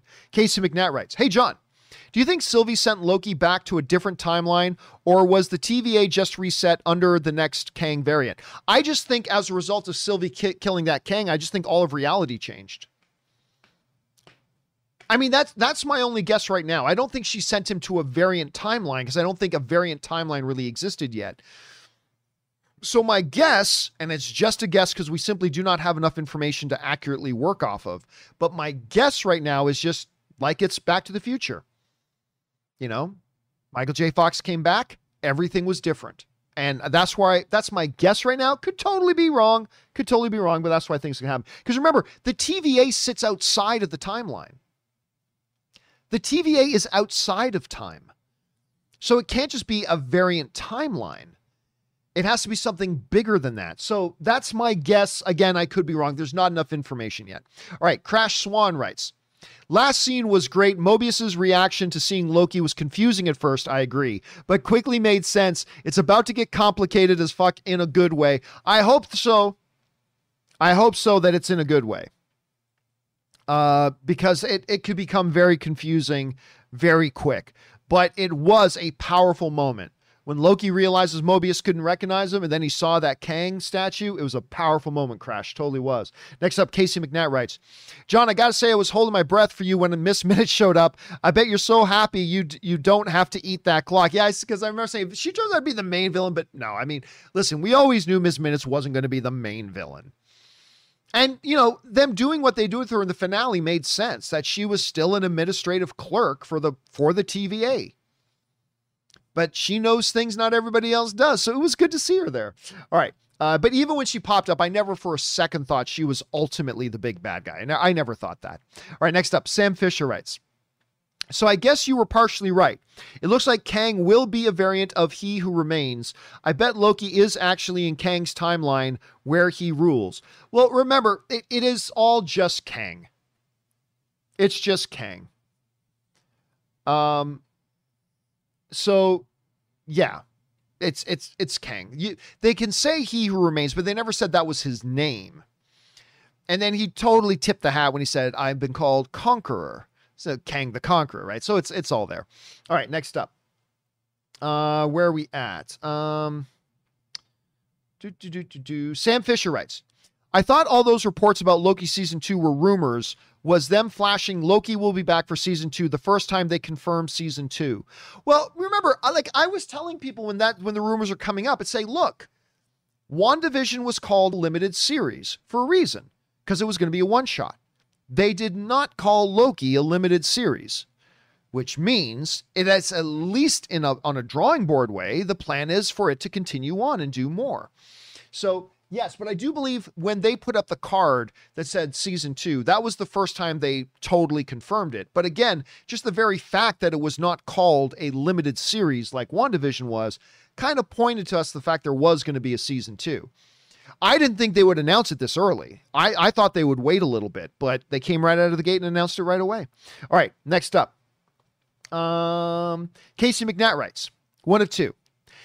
Seeing now that Sylvie has pretty much released all of Kane's variants into the MCU, do you think there's a chance we might get Young Avengers? I don't know what one has to do with the other. In the near future, is there an Iron Lad variant out there somewhere? I see where you're going with that now. Listen, my opinion on whether or not we're going to get a Young Avengers hasn't changed. The Loki thing hasn't changed it at all. Could it happen? Yes. 90% chance it happens? No. Higher than 5% chance it happens? Yes. I still think it's in there somewhere. But I mean, they're certainly got characters in the universe now where they could do it. But just because they've introduced those characters, that doesn't mean that's what they're going to do. But I don't think there's enough information here to definitively say yes or no to either of it. So is it definitely going to happen? No. Is it absolutely not going to happen? No. So Loki didn't really change my opinion on that either way. All right, next up. Where are we? We are at Always Sketchy writes, they've stuck the landing, kind of, in a way. And by the way, Always Sketchy tipped in like $20. Thank you, Always Sketchy. Appreciate that, man. Better finale than WandaVision, in my opinion. I disagree, but that's I'm glad you felt that way. Gave us just the right amount of answers. I do agree with that. It did give us just the right amount of answers. Like, I still give the nod to WandaVision. The whole battle of the visions, Agatha versus Wanda, Wanda's manifestation as the new Scarlet Witch. I still think that was the superior ending. to me, but I think the finale of Loki was a lot closer to it than the other episodes were. So I thought the finale to Loki was quite good. I didn't think they 100% stuck the landing. Again, I think it would have been a lot better if they introduced Kang in the second to last episode, given the finale more breathing room and allowing them to do more things rather than just sit down straight exposition. But still, I thought it worked and still worked pretty well. All right, next up, we've got Christina B, who writes, did you notice that the first 3 lines of the intro all referenced Ant-Man? I don't know what we're talking about. Thought that was an interesting choice, but with the Kang reveal, it made more sense. I don't know what you mean by that, Christine. I got to be honest with you. Did you notice the first 3 lines of the intro of what? I'm not really clear.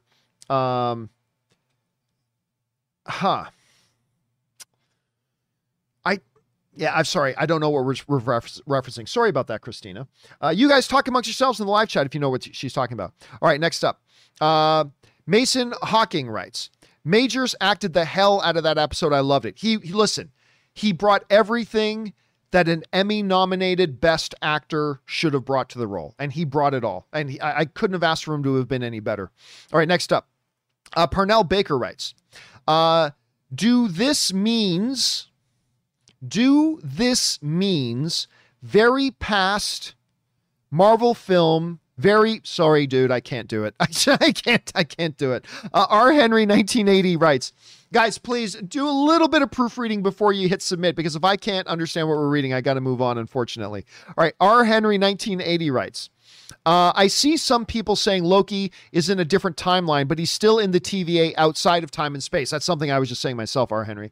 I think it's just that a different variant of Kang, along with Ravonna, created and rule it.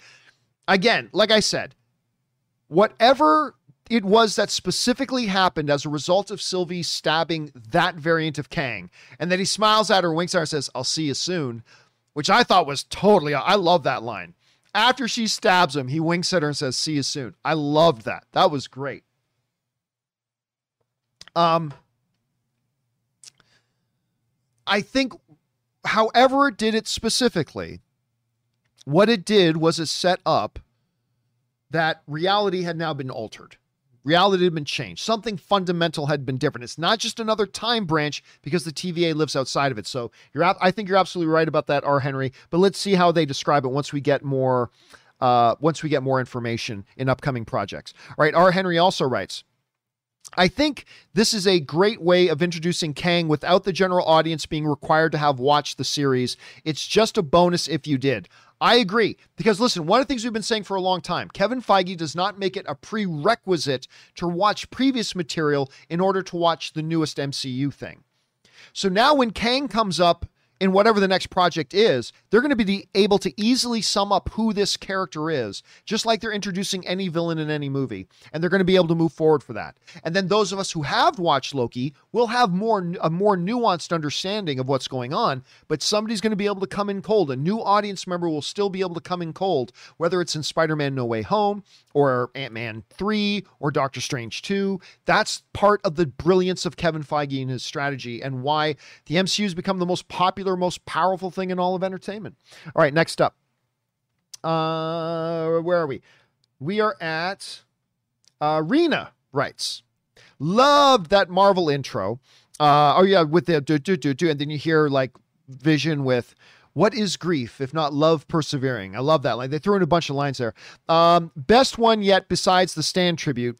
And wow, they did the thing. John Majors denied Loki rumors, so can't always believe what actors say, cough Andrew Garfield. Actually, I have something to say about that because that's not actually true. Anyway, but after getting my prediction wrong of a Doctor Strange appearance in WandaVision finale, which by the way almost happened, it could have gone either way, so I was skeptical going into this episode. Also, that kiss so cringe. I agree. I hated the kiss. But let's go back to the Jonathan Majors thing for a second. There are a bunch of people running around saying Jonathan Majors denied that he was going to be in Loki. But back when he said that, I mentioned he didn't exactly deny it. He was being interviewed. For those of you who don't know what's going on, a little while ago, Variety was interviewing Jonathan Majors. And they brought up a question. I can't remember exactly how they asked him, but they brought up a question and asked him, are you going to be in Loki? Is your Kang character going to show up in Loki? And what he said specifically was, I don't know what you're talking about. And at the time when that first happened and people brought, I hear Jonathan Majors, I said, well, wait a minute. He didn't say he's not in Loki. He didn't say he wasn't. He avoided the question. He avoided the question. He didn't say, no, I can tell you that I'm not in Loki. I just recently signed on. And, they shot Loki before I ever even signed on. And I'm really looking forward to my first appearance. That's going to be in Ant-Man 3. It's a dream of mine to be in the MCU, blah, blah, blah, blah, blah. But he didn't. All he said was, I don't know what you're talking about. And remember I said at the time, guys, that wasn't really a denial. That wasn't really a denial. And that's why, when I was saying, hey guys, I think all signs are pointing that it's going to be Kang, and people would say to me, John, don't you know that Jonathan Majors already said he's not going to be in it? And I said, wait, he didn't say he's not going to be in it. What he did was he dodged the question. Now, I will also say this. I can think of 4 or 5 instances over the past 15 years of when an actor specifically said they weren't in something, but it turns out they were.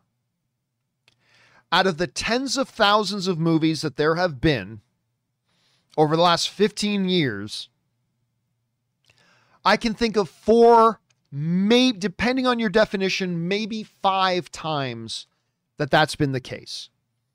When an actor says they're not in something, you can generally accept that. Because it's less than 1% of the time that it turns out that it's not true. It happens. Like I said, I can think of 4, maybe 5 instances in the past 15 years that it has. But it's so rare. It's so rare. So it's not impossible. It happens. But again, with the Jonathan Majors situation, he never actually denied it. He just dodged the question. So just a little thing that I want us to remind us about with that. Which again, by the way, somebody brought up on the John Campea show the other day. They said, it can't be Jonathan Majors. They only cast him a few months ago and they finished shooting Loki before the pandemic. I said, no. They announced that they had cast Jonathan Majors only a few months ago. That doesn't mean that's whenever they announce a casting, normally that person was actually cast months before that. They're just now making it public knowledge. So I said, hey guys, just because they only announced Jonathan Majors was cast, he was probably cast months before that, maybe even a year or more before that. And so now we obviously know that's the case. It doesn't always work out that way, but sometimes it does. All right, next up.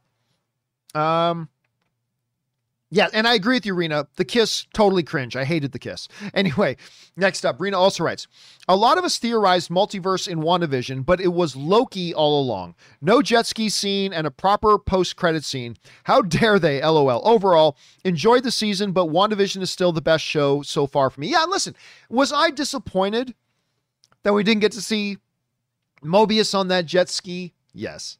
Was I disappointed that we didn't get a post-credit scene? Yes. Are either of those things important? No. I would have liked to have seen them. I was looking forward to those things. They didn't happen. Okay, but they're not important. I got the important things. That's key. I got the important things. As long as we got the important things, I'm fine with everything else.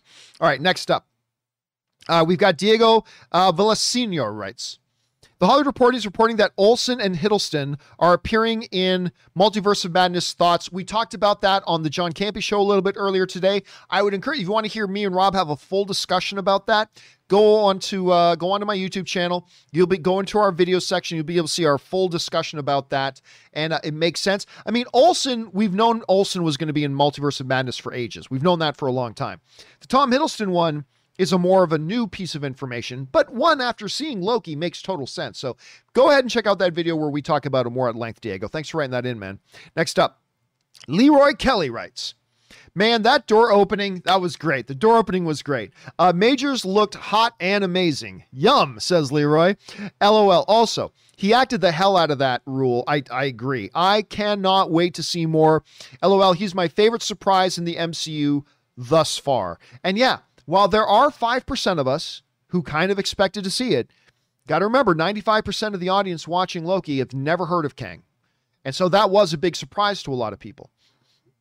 Not to those of us who do shows like this and who watch shows like this, but for the vast majority, never heard of Kang. That was a big new thing. And I thought Majors was amazing. I thought he was great in it. Did not let me down. All right. I had high expectations of him in that role, and he did not let me down. All right. Next up, Tashi Victor writes, so Multiverse of Madness seems like it may have one Kang be left to be the big bad. Also, is it just me or did John Majors' acting feel too offbeat? Thanks. Oh, I didn't think it felt too offbeat. I thought it felt awesome. A guy with all the confidence in the world. And then when he said, we just crossed the threshold, they've crossed that point now where it's like, now I don't know what's going to happen. And there was something exhilarating about that in him. Listen, I'm just going to tell you myself, I thought it was awesome the way he played it. And we're going to see no pun intended, we're going to see variations in how he plays this character with each variant that we see. He's going to bring little nuance differences, some big, some small, some barely noticeable, but he's going to do that. And I think that's going to be awesome. And I cannot wait. And and listen, Multiverse of Madness, I have actually a feeling we're going to have like a bunch of Kangs. Again, I think Multiverse of Madness is going to be about the final stand battle. It's got to have Scarlet Witch, Loki's going to be there, Doctor Strange, to them closing down and shutting off the multiverse before it destroys all of reality. Because everything we've seen so far is that if this multiverse continues to be allowed to exist, it's going to destroy all of reality. They got to shut it down. And I think that's what we're going to see. I mean, I don't know that. Again, there are other options. There are other options of what it could do, but I think that's what they're going to do. All right, next up. Kick It to the King Productions writes, Marvel lied when they said WandaVision leads into Spider-Man 3. It's Loki that leads into Spider-Man 3. Major ramifications for our webhead trailer soon. First of all, Marvel never said WandaVision leads directly into Spider-Man 3. Unless there is some press release that I missed. What Kevin Feige did say was that there is one continuous arc of WandaVision, Spider-Man 3, Doctor Strange, and the Multiverse of Madness. But terms like leads directly into, I think these are terms that we in the fandom kind of started to attach to it. So I'm not sure. And by the way, until we see Spider-Man 3, we don't know that the events of Loki lead directly into Spider-Man 3 or not. We just don't know. Maybe it could very well be. Maybe it doesn't at all. Because who knows where in time the events we just saw in Loki actually happen in relation to our regular timeline of where Spider-Man 3 is going to happen, right? We just don't know. So is there going to be some connection? Well, obviously, Kevin Feige has said there's a connection, but how directly of a connection? Don't know yet. We're going to have to find out. Everything is still on the table, though, I think, Kick It to the King. I think every option is still on the table. All right. Isaiah Campbell writes, only thing I wished we as fans didn't know is that Kang was already cast, but holy bleep, the NCU has Flip. Was there more to that? No, has Flip. Well, I mean, here's the thing. I think, I really don't think there's any problem with it. I mean, the only thing I would say is that I would have been disappointed if they had already announced that Jonathan Majors was cast as Kang to be in Loki. But the fact that they announced he was just cast as Kang and then said Ant-Man 3, I still think that left it very up to a big surprise for the vast majority of people watching Loki when that door opened and it was Jonathan Majors sitting there. I mean, I was expecting it and I was still overjoyed when it happened. Like the door is like, yeah, like I was overjoyed when I saw that. So yeah, I don't know. I think it's good. Okay, let's keep going here. Who was that? That was Isaiah Campbell. Thanks for writing that in, Isaiah. Next up, we got Jason E. Riaz who writes, I was hoping it wasn't going to be someone goofy, and it kind of was. Oh, I disagree. Not sure how I feel about this portrayal of Kang. Fits Ant-Man, though. Again, I thought the portrayal was great. And remember, there are literally hundreds, if not more, variants of Kang. And all of them will have some a little bit more significant differences in their personality. When you understand who this character was and what he was doing, I think he was acting exactly the way a character in that position would.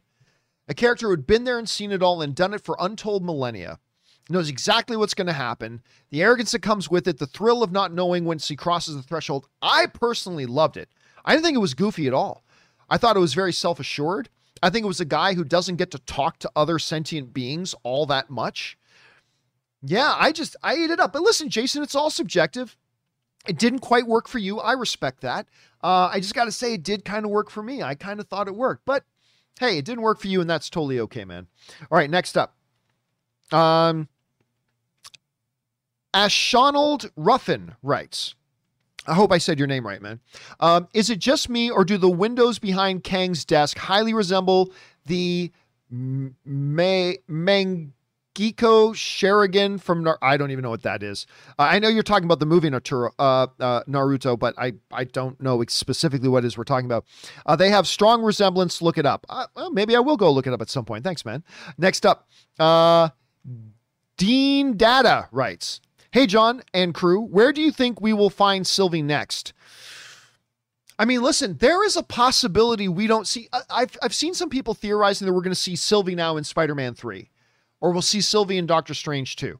And those are both possible. Absolutely. I'll just say this. I won't be surprised if we don't see Sylvie again until Loki season 2. I'm not saying that's definitely the case. I think her popping up in Spider-Man is possible. Definitely possible in Doctor Strange Multiverse of Madness. Definitely possible that she pops up in Ant-Man 3. I think all those are legitimate possibilities. But right now, I won't be shocked if we don't see her until Loki season 2. I mean, I think all those possibilities are very close. Maybe if I had to bet $1, I would bet it on Loki season 2. But my mind can be easily changed on that. My mind could be easily changed. All right, next up. Tony Hurd writes, did not expect Jonathan Majors to show up. A lot of people didn't, Tony, so you're not alone. I thought this was a great finale and set up for the future of the MCU and season 2. Listen, it certainly does set the stage. If nothing else, that episode definitely set the stage for a lot of the things that we know that are coming. Now, it also doesn't tell us anything about a lot of other things. How is this going to impact Ms. Marvel? Maybe not at all. How's it going to impact She-Hulk? Maybe not at all. How's it going to impact Shang-Chi? Maybe not at all. How's it going to impact Eternals? Maybe not at all. Or maybe significantly. Don't know. But it definitely did set the table for what Kevin Feige was saying was that one major story arc that's going to involve WandaVision, Spider-Man 3, Doctor Strange, and the Multiverse of Madness. So it's going to be interesting to see where they go with that, and it definitely did set that up really well. All right, next up, we've got Ben Rayner, who writes, his felt more like, probably meant this. This felt more like the episode before the finale, more than the actual finale. It was okay. Didn't like the reveal. Guy seemed annoying to me. Hate the ending. 2 out of 6 for me. Hey, listen. And for some people, it's not going to work. For some people, it's not going to work. I get it. Yeah, there were elements of it that frustrated me. Again, I loved the Kang character. I loved the portrayal Jonathan Majors gave. I do wish they had revealed Kang in the second to last episode, so it could have had a lot more breathing room in the final episode. There were some things I wish could have been done differently, but overall, I felt pretty satisfied with it, especially with the most important thing being accomplished, the Loki character journey. That was the most important thing, and that they wrapped up really beautifully. And that's why overall for me it worked. But I get it. You're not the only one, Ben, that it didn't work for, so I totally get it, man. All right, next up. Where are we at? Logan Tamlin writes, if Toby and Andrew aren't in No Way Home after that just happened, there's going to be some disappointed people. Screw them. Screw them, as far as I'm concerned. Anyway, but I think this only makes it more likely. Expecting a trailer by the end of the month. I'm expecting a trailer by the end of the month as well. I really am. But did the events of this movie at all increase to me the chances that Tobey and Andrew will be in Spider-Man 3? Nope. For me, no. Now, you guys, if you watch me, you already know that I am kind of, I believe, I'm not going to use the word expecting. I believe that we're going to see Andrew and Tobey, however small of a role. I do believe we're going to see them in Spider-Man 3. However, there's a difference between believe and know. Because despite whatever some people online are trying to sell you, there is no evidence that Andrew Garfield or Tobey Maguire are going to be in Spider-Man 3. There is simply no evidence that there is.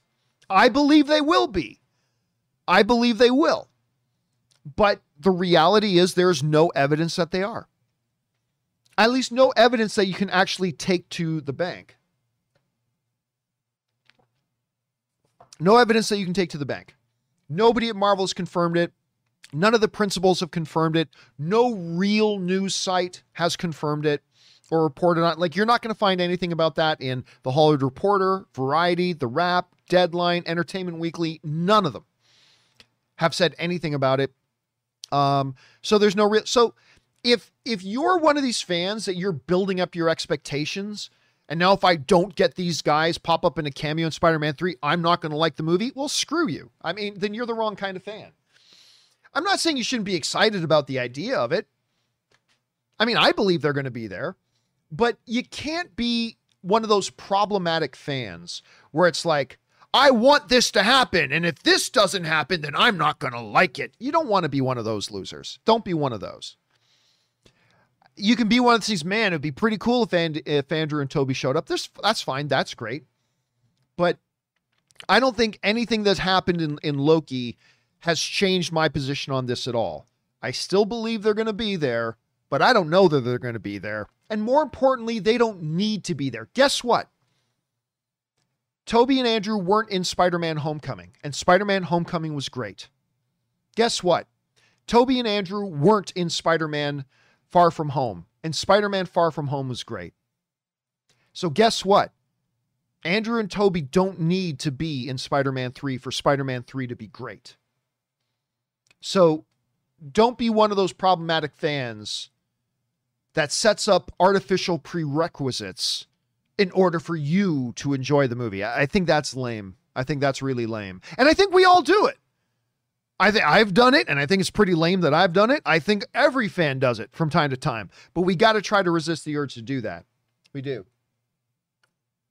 So that's just kind of, just take whatever hopes and expectations you have for a movie or TV show and then put it up into a little bag and leave it at the door when you go in to watch the movie, and then evaluate the movie on its own merits.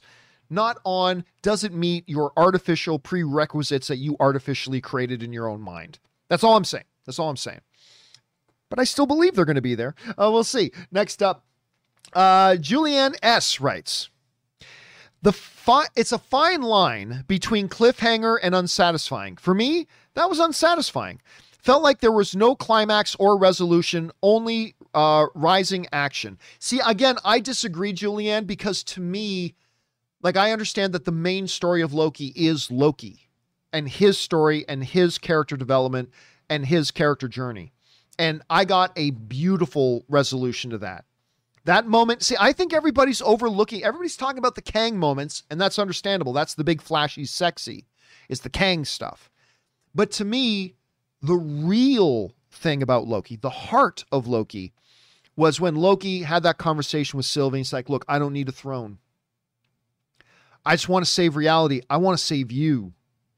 Like, that to me is the destination of a journey that started in episode 1, had been beautifully developed through his speech about it's the lie of control, and it's an artificial lie conjured by the weak, and he's talking about himself all the way through to episode 5, him saying his self-actualization of, I've betrayed everyone who's ever loved me, and then to come into episode 6 and to have him come full circle with, I don't need a throne. I just want to save you. And I want to, I mean, to me, that was the ultimate, most important most vital and most relevant ending for this series. And then there's window dressing. Kang, the timeline stuff, that's all going to become far more relevant in other MCU stuff as we move forward, maybe even in season 2 of Loki. But the main meat was Loki himself. And that's why for me, it was still really, really satisfying. But I get it, Julianne, because I mean, if other things were of more importance to you, then I could see how that felt very unsatisfying. So yeah, I completely get it. I do. But for me, because they put the focus on the character of Loki and brought that to conclusion, for me, it ended up being satisfying. But I can totally get why it wouldn't be for you. So thanks for sharing your thoughts on that. All right, kick it to the King production rights. Does this timeline going into chaos, expecting Toby and Andrew in No Way Home, does that mean that Fantastic Four X-Men timelines are part of the MCU? No, I don't think so. I mean, that's a big nebulous fan wet dream, but I really don't think that's. I mean, listen, you got to keep in mind that, remember, when Fox was being bought out by Disney, Kevin Feige very, very early in those days was asked, oh, so when are you bringing in X-Men and things like that? What did Kevin Feige say? He said, I've got the next 5 years already planned out. Once that's done, we'll start with the X-Men and Fantastic Four. And despite the fact that Kevin Feige said that, everybody, when every new Marvel thing has come along, everybody insists that this is where the X-Men come. I even remember, and I brought this up before, when some of the first images of Thanos were coming out for Infinity War, and they showed, Thanos has those 3 scars on his face, right? I still remember, they'll deny it now, but it was all over the internet. This is proof that Wolverine is in Infinity War. This is confirmation. Confirmation. Wolverine's in Infinity War. See the 3 scars? That couldn't have been caused by anything other than the adamantium claws of one knucklehead, the Wolverine. Well, obviously that wasn't the case. And then everything that has come out since then, everybody swears X-Men's going to come out. And then in WandaVision, everybody swore that this is going to be the real Quicksilver. This is going to be where they're bringing the X-Men in. And it's like, guys, Kevin Feige said the next 5 years planned out.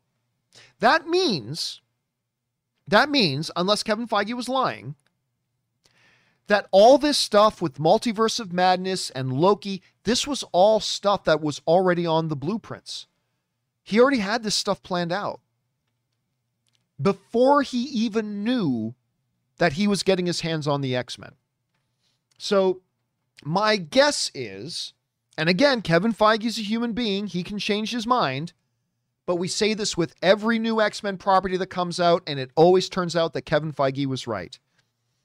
I do not expect that since when he planned out Loki, he didn't even know they were going to have X-Men yet, then X-Men have nothing to do with his plans here.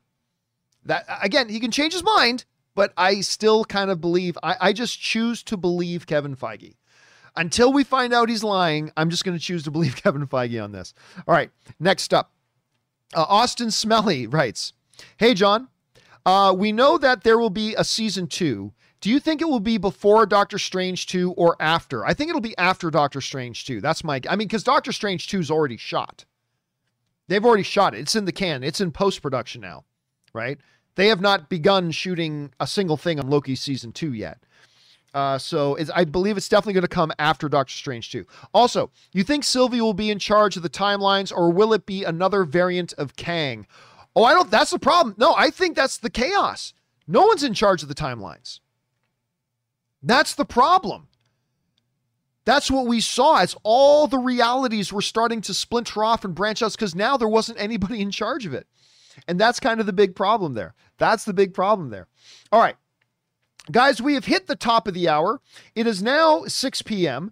So I'm going to take another break here for 5 to 10 minutes, stretch my legs, rest up the voice, make sure I don't go completely hoarse. And then we will come back and pick up again. But I am going to let you guys know this, that when I come back from after the break, we are going to be turning off the super chat feature, because quite frankly, we've gotten way more people sending in things than I thought we would.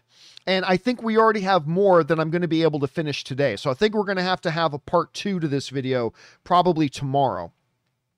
So I want to make sure that we don't have too many people not get their questions answered today. So when I come back from break, I'm going to be turning off the super chat feature. So if you do have a thought, observation, question, theory, speculation, whatever that you want to throw in there, you got the next 5, 6, 7 minutes to put it in there. And then I'll turn off the super chat feature and then we will pick right back up when we get back. So talk amongst yourselves, grab something to eat, grab yourself a drink, run, use the bathroom, do whatever. Whatever you guys are going to do, hang tight. Don't go anywhere. We will be right back. All right, everybody, and we are back. Thank you for your patience and indulgence. It took a little bit of a break there. We have gone over 2 hours now. Let's keep on going and get through more of your questions. I have now turned off the super chat feature, just so you guys know. So we have capped off. There's no way we're getting through all of them. You guys, man, obviously so much to talk about. You guys have sent in so many questions. We're not going to be able to get through all of them, of course. There will be a part 2 to this video, probably coming sometime tomorrow. So keep your eyes open for that. But we still do have some time here today, even though we've gone 2 hours. But let's keep going for now, shall we? Next up, we're going to go over to Power is Power, who writes, okay, so that was a good episode. Little bit Wizard of Oz, true. A little bit Willy Wonka, true. With a splash of Planet of the Apes with that ending. Actually, that's a really good observation, Power is Power. Well said, man. All right, next up, My Comic Planet writes, I love Jonathan Majors, but I didn't love his version of Kang. Not sure if it was his mannerisms or what. I think his other versions will be better. See, and I personally disagree, but we've heard from some other people that didn't totally dig this iteration of Kang. I really did. It really flowed with me. It vibed with me really, really well. But it won't for everybody, and that's totally okay. The key is I think we're going to get a lot of Kangs, and I think they're all going to have a little bit different nuances. So we'll see how that plays out, My Comic Plan. Thanks for sharing your thoughts, man. All right, next up, James Argento writes, do you think Kang will be Avengers 5 villain? No, I don't. Now, I don't feel confident in that. I don't feel confident saying, no, I don't think he will be. My guess right now is that he won't be. I think it'll be somebody else, but it very well could be. So like I said, don't hold me to that. Don't hold me to that. All right, next up, Jonathan Blasberg writes, hot take. Loki-Sylvie romance isn't weird. Different personalities and life experiences from each other, so they shouldn't be considered the same being. That's fine, but they are the same being. They are variants of each other. They are duplicates of each other in different ways. So look, I am not sitting here saying you should be grossed out by it. I'm not. I'm not saying anybody else should be grossed out by it. Not at all. This is a totally make-believe, non-real situation, okay? This is a totally make-believe, doesn't actually exist in reality, totally made-up fictional situation. So however you feel about this totally make-believe, completely made-up piece of fiction is fine with me. If you're cool with it, you're cool with it. I'm just telling you, I kind of feel grossed out by it. I just feel a little bit grossed out by it. But that's just me. That's just how I feel about this totally make-believe, doesn't actually happen or is real in real life situation. That's just mine. But anyway, thanks for your take on that, Jonathan. Next up, Tyler Pfeiffer writes, I generally thought for a brief second Miss Minutes was actually going to be the main bad guy. Love that this particular Kang isn't a pure villain. Great way to subvert our expectations. Yeah, and listen, most villains, other than like the odd one like Malekith or whatever, a lot of villains in the MCU aren't just pure evil. Like even Thanos, the ultimate bad guy, who is evil, but there are some roots. Look, he legitimately cared for Gamora. There's a part of him that I believe really did want to try to save the universe by pruning half of it, even though Endgame totally revealed that he was still an evil son of a bitch. But most of the Marvel villains aren't just pure evil. Some of them have been, but a lot of times they're not. And that's what I think makes villains really interesting, is when they're like that. Loki himself has been portrayed as a villain, but he's not, traditionally a villain. So, I mean, I really like the way they kind of deal with that. All right, next up. Tyler also writes, so there are apparently different versions of the TVA. This new one we saw wasn't focused on hunting Loki variants. Mobius did not recognize Loki. No, see, that's the thing. The TVA exists outside of time. It's not a part of timelines or nexuses or variations or things like that. It exists outside of time. So again, I go back to really feeling like this is a situation of it really being more like a Back to the Future situation. Reality was altered. Reality was altered, period.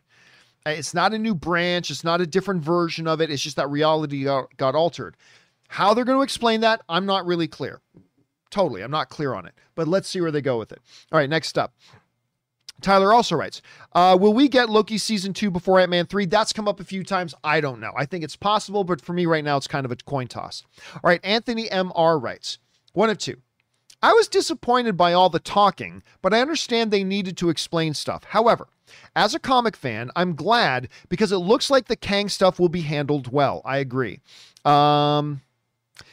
My mind is racing, wondering which version of Kang we are getting in Ant-Man 3 and how or if this affects Doctor Strange Multiverse of Madness. I'm actually excited about the MCU. Well, that's great. I'm actually feeling a little bit worried for the MCU right now, but I'm glad for your enthusiasm. Which one are we going to get in Ant-Man? That's a great question. Will this impact Doctor Strange in the Multiverse of Madness? Oh, I think this is everything about Doctor Strange, the Multiverse of Madness. And I could be wrong. I have no insider information. This is just me fan speculating. But again, I believe this is all going to culminate in Doctor Strange 2. I really do. I think it's all going to culminate in Doctor Strange 2. I think the multiverse gets shut down. I think that's how they, Wanda, Strange, Loki, save all of reality, is by bringing timeline back into harmony. But that doesn't mean that Kang disappears, though. Kang can still totally be a part of that after that. So, I don't know. We'll see what happens. I could be totally right. I could be totally wrong. I could be 50% right, 50%. I don't know. We'll see how it all goes. All right. Brian Learn Stuff writes, how was the timeline within the TVA affected if the TVA exists outside of time? Time travel scenarios are impossible to keep logistically sound. It is. There's always logic problems. Really wanted to like Loki, but the show just feels so forced and undermines the entire rest of the MCU, in my opinion. Love the characters, but not the plot. There are two things. Number one, again, I think changing reality is different from changing a timeline. I know that might be a very fine difference between them, but I personally believe there's a difference between altering reality and altering the timeline. Altering the timeline doesn't affect the TVA. Altering reality probably does. That's my guess. It could turn out to be something completely different. When it comes to the plot, though, again, I personally feel like a lot of people are looking at the wrong thing as the plot. Again, as WandaVision, the WandaVision was not about a dome over a small town. WandaVision was about a young woman finding a way to deal with her unspeakable grief. Loki is not about the battle of the TVA to find variants. Loki is about a prince of Asgard actually finding himself and finding a way to become the man that he actually wants to be. That, to me, is what Loki was about. And I love that plot. I love that story. The secondary stuff has its strengths and its weaknesses. I agree. Which is why I wasn't really a big fan of episodes 3 or episodes 5 of this series. But episode 5 definitely had its moments. But that's what I saw as the plot myself. But listen, Brandon, I think you're going to find, and I think you'll agree, that this isn't going to be the most beloved series. There's just a lot of things people can have problems with this one. I overall liked it, but it's my least favorite of the MCU shows so far. I think a lot of people are going to end up having a problem with it, though. And I get that, and I totally understand why. All right, next up.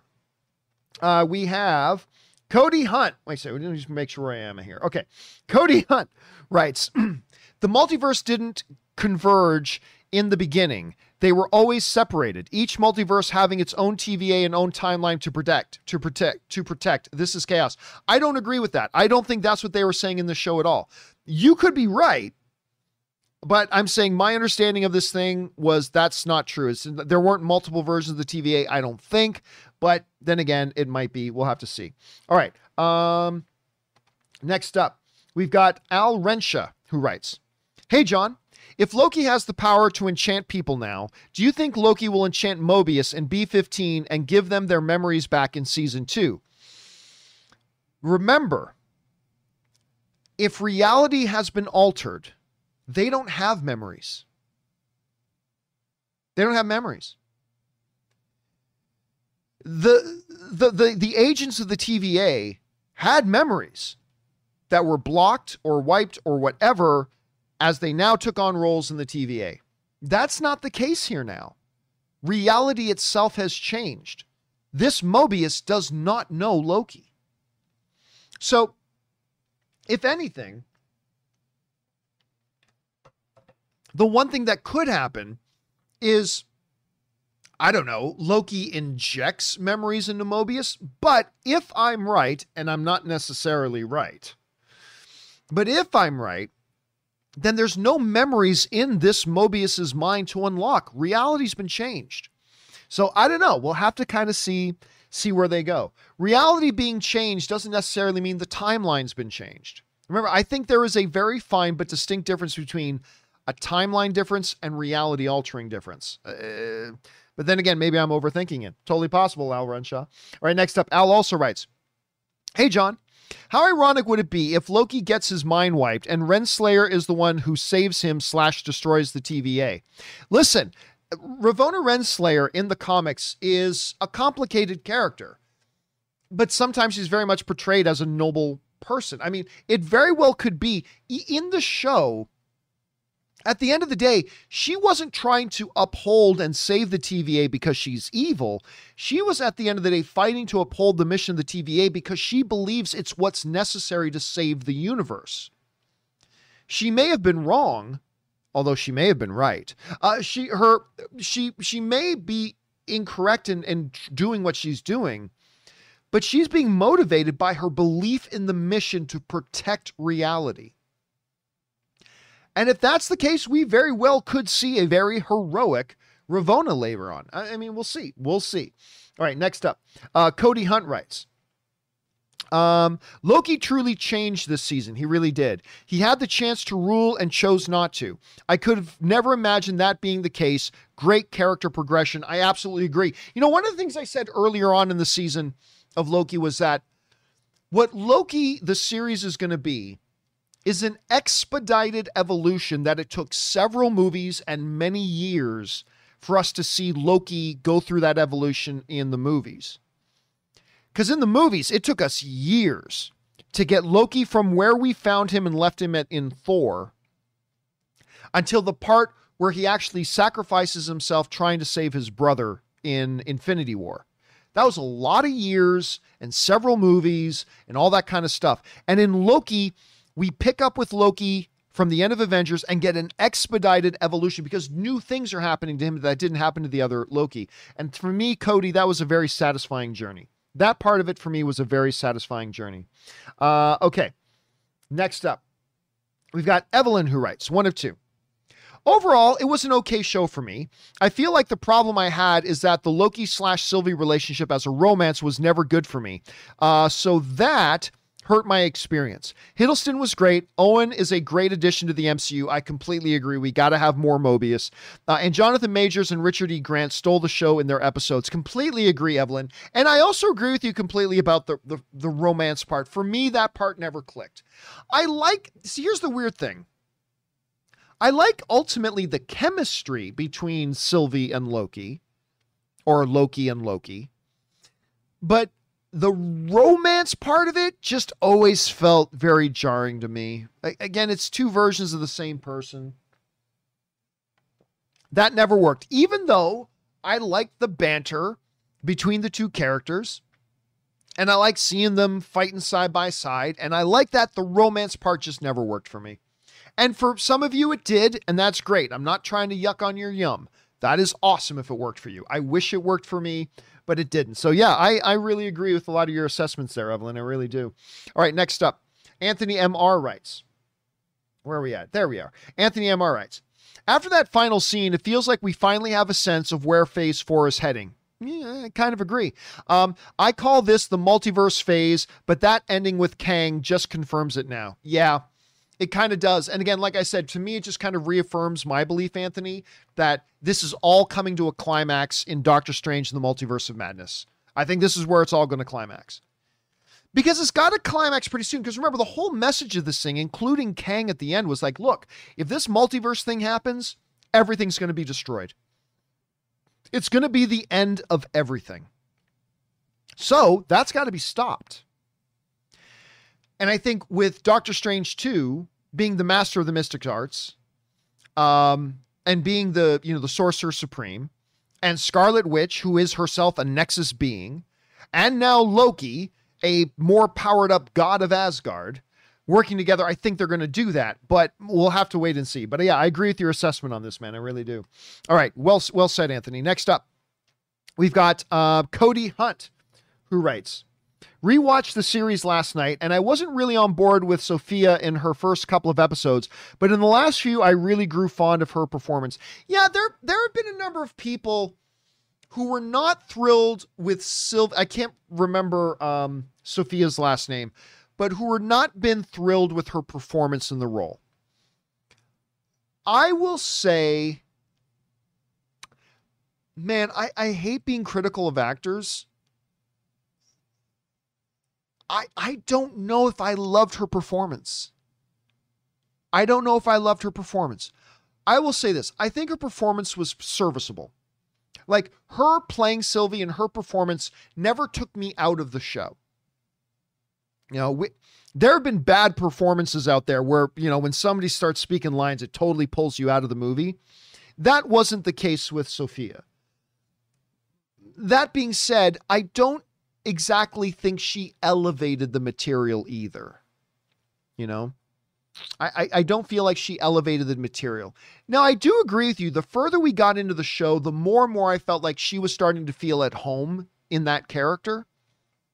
But it took a while to get there. So, yeah, at the end of the day, the jury's still out for me a little bit. I'm going to be interested in seeing how she evolves playing this character whenever we see Sylvie again, whether it's in Loki season 2 or in one of the upcoming movies. We'll have to kind of wait and see. All right, thanks for sharing that, Cody. Next up, Chris M. writes, how amazing was Jonathan Majors? He was super amazing. Jonathan Majors was fantastic in it. His delivery was superb and made me even more excited for the future of the MCU. Wow. Yeah, listen, because knowing that Kang is going to be a significant figure, at least at times in the MCU in the next couple of years, seeing him playing it last night made me feel way more settled. Because he took a character like Kang, which is a very, very difficult character, and he made him feel tangible. He made a Kang the Conqueror feel real. A little bit more grounded even in the midst of all the lunacy.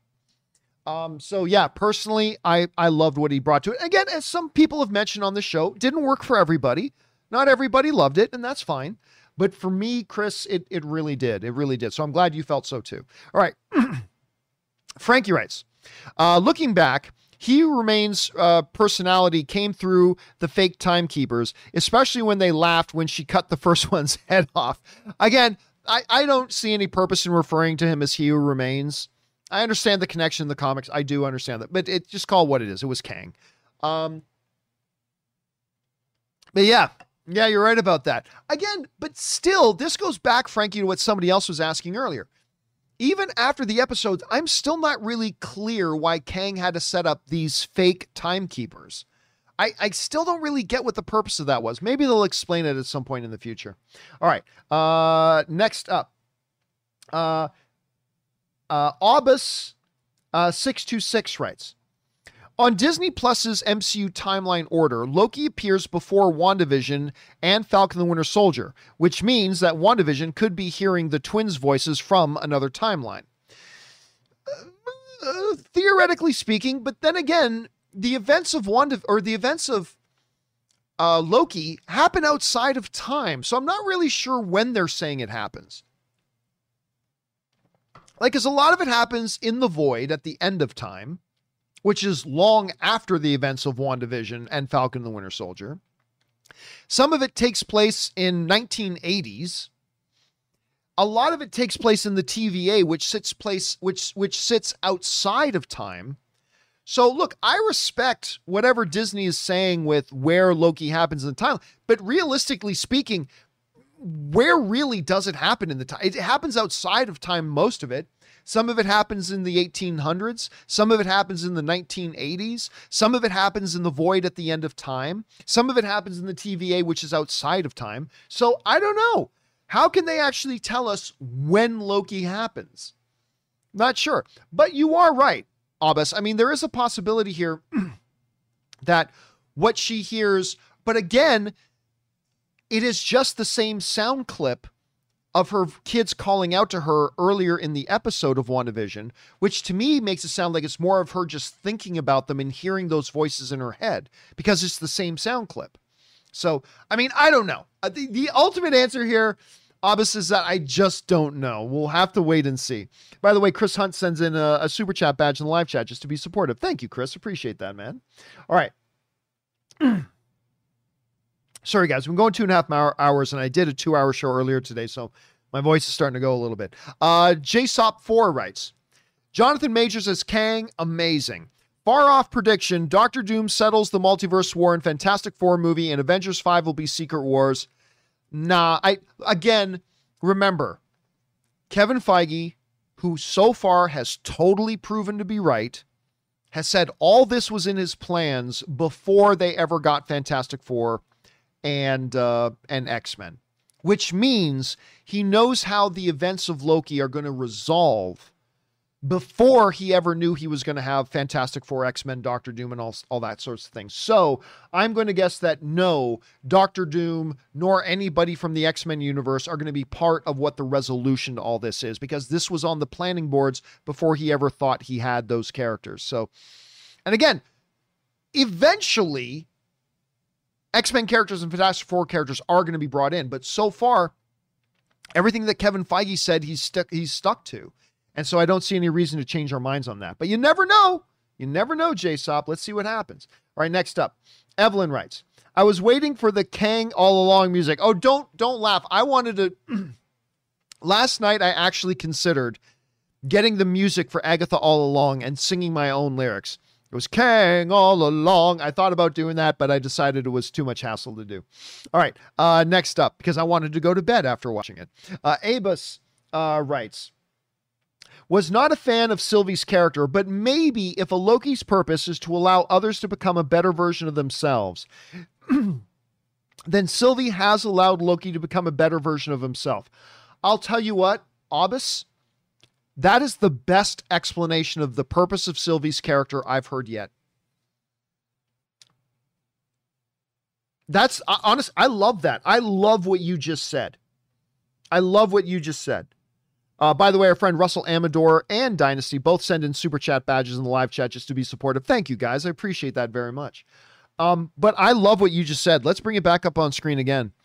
Was not a fan of Sylvie's character, but maybe if a Loki's purpose is to allow others to become a better version of themselves, or the best version of themselves, then Sylvie's purpose was allowing this Loki to become a better or best version of himself.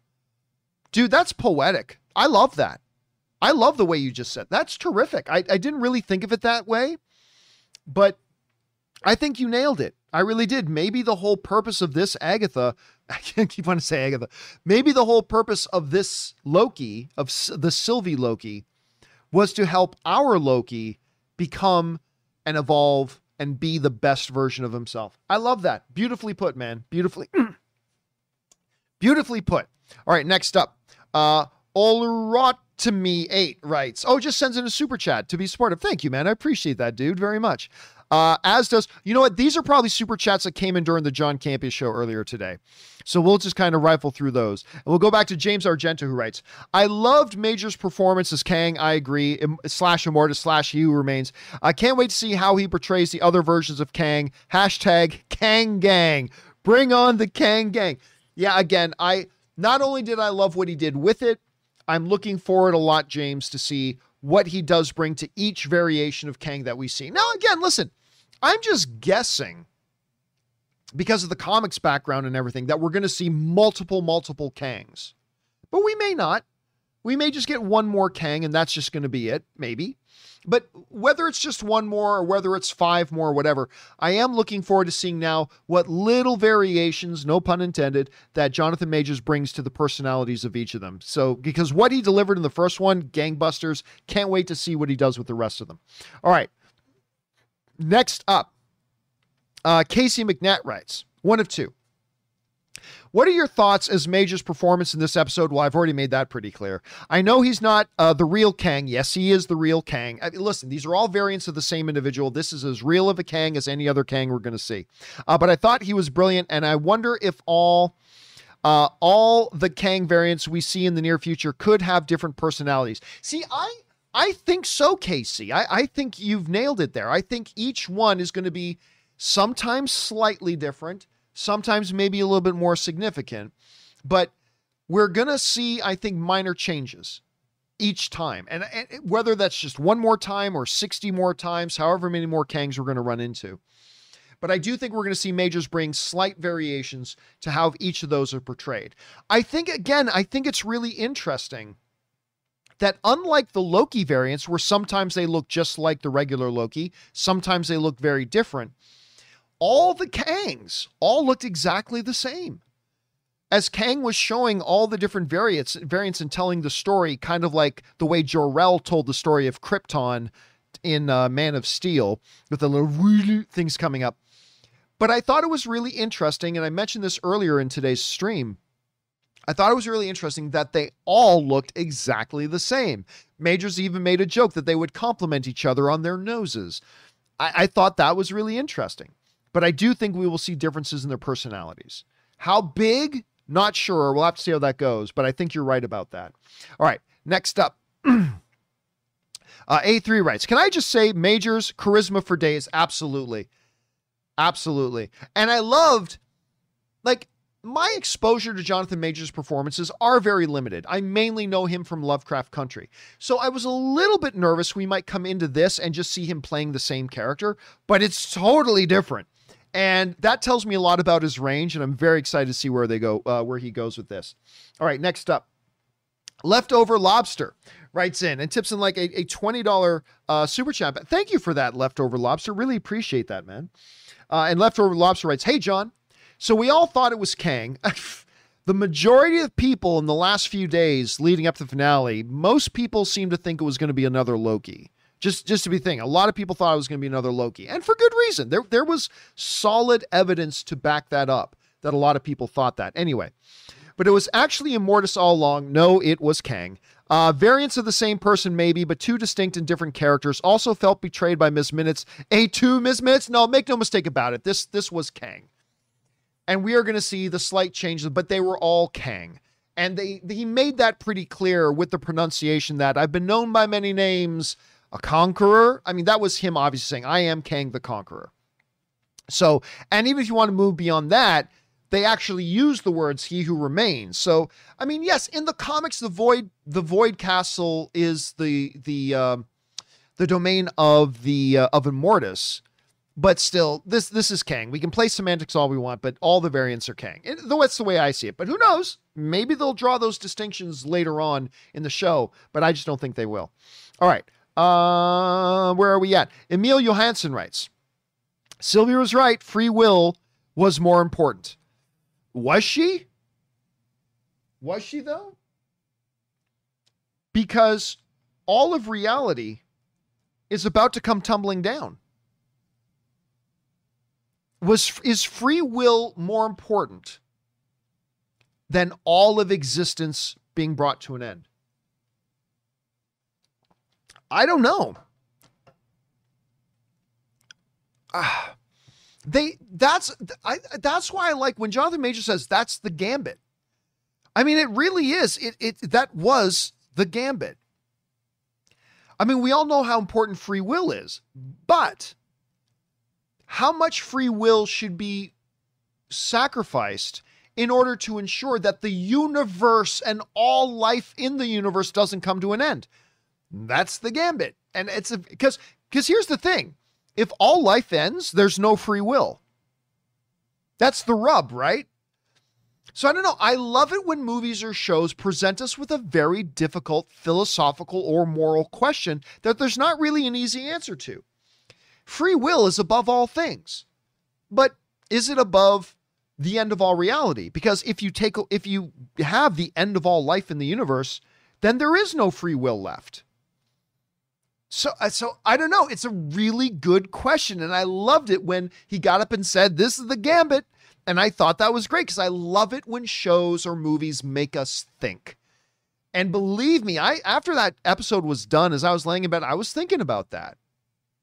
You know, I thought it was a great question to ask. So yeah, there's that. All right, guys, listen, my voice is starting to go. So we've been going over 2.5 hours. So I've done 2 hours earlier today. I don't know how much I got left. So I will push through more that I can. All right. Crashing Coyote writes, was Loki not considered for Emmys because it missed the day? Yeah, it was passed. If Loki gets considered for Emmys, it'll be for next year. The deadline for the Emmys was a little while ago.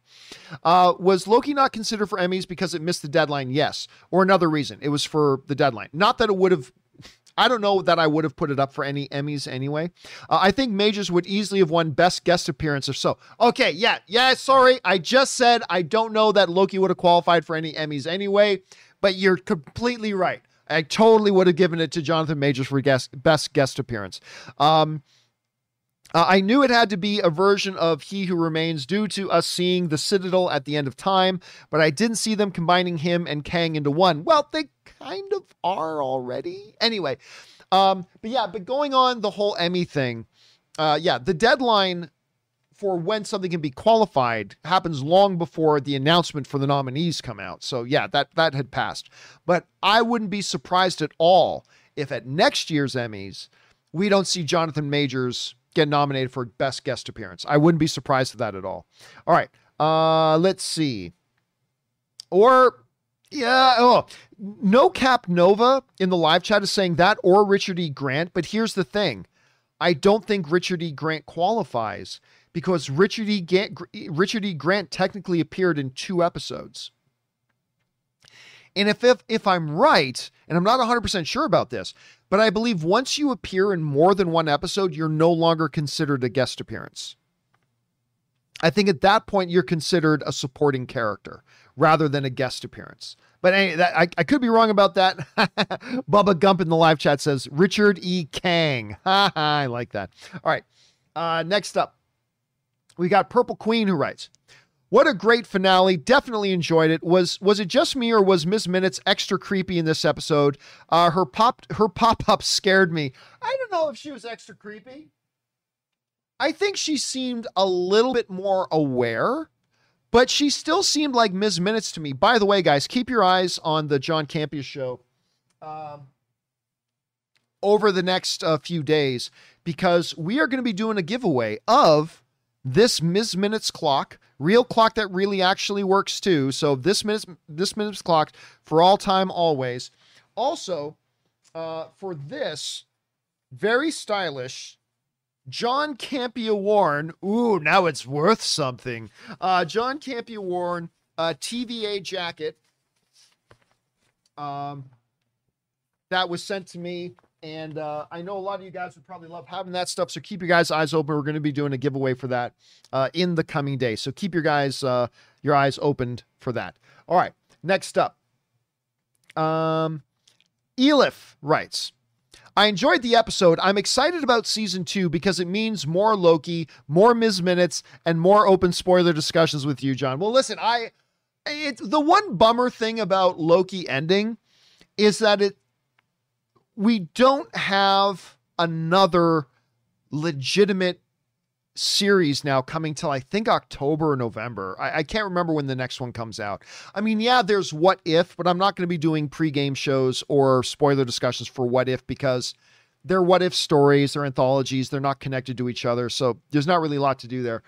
So I'm kind of bummed out though. It's going to be a little while before we do these pregame shows and spoiler discussions again. I mean, listen, there'll be spoiler discussions for upcoming movies for sure. But yeah, it's going to be a little bit before we get to do this again with the MCU Disney Plus shows. or the next Mandalorian or the Book of Boba Fett, stuff like that. It's going to be a little bit before we get to do this again. Thanks for writing that in, Elif. All right, guys.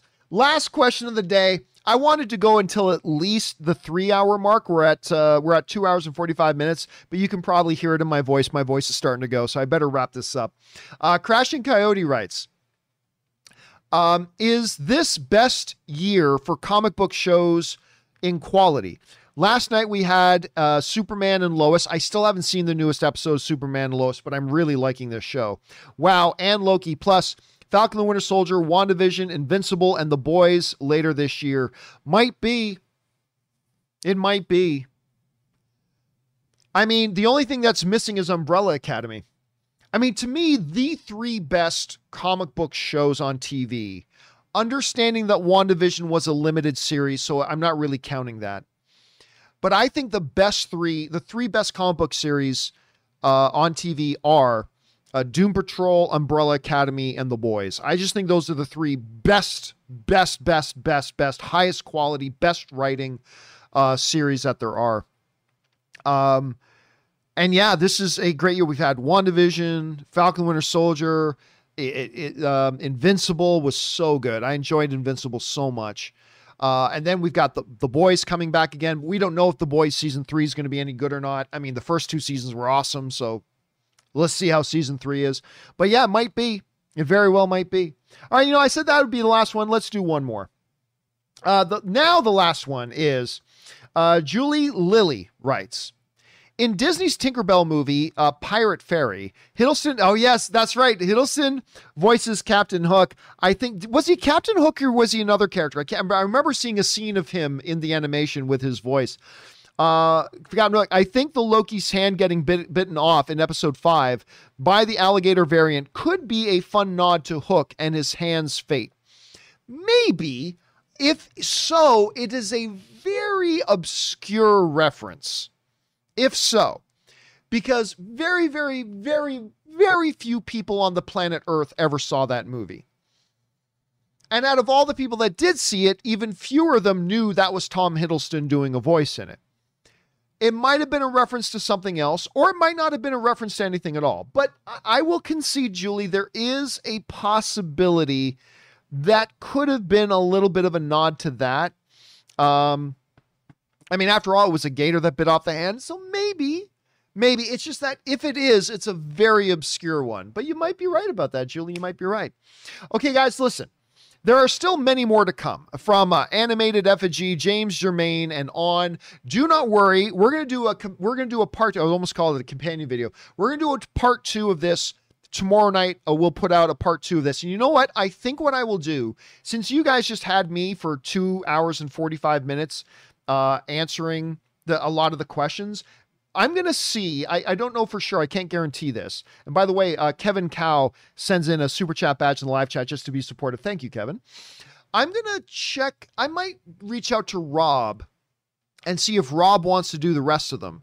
Because that way, I'm sure a lot of similar questions will have come in for the next part.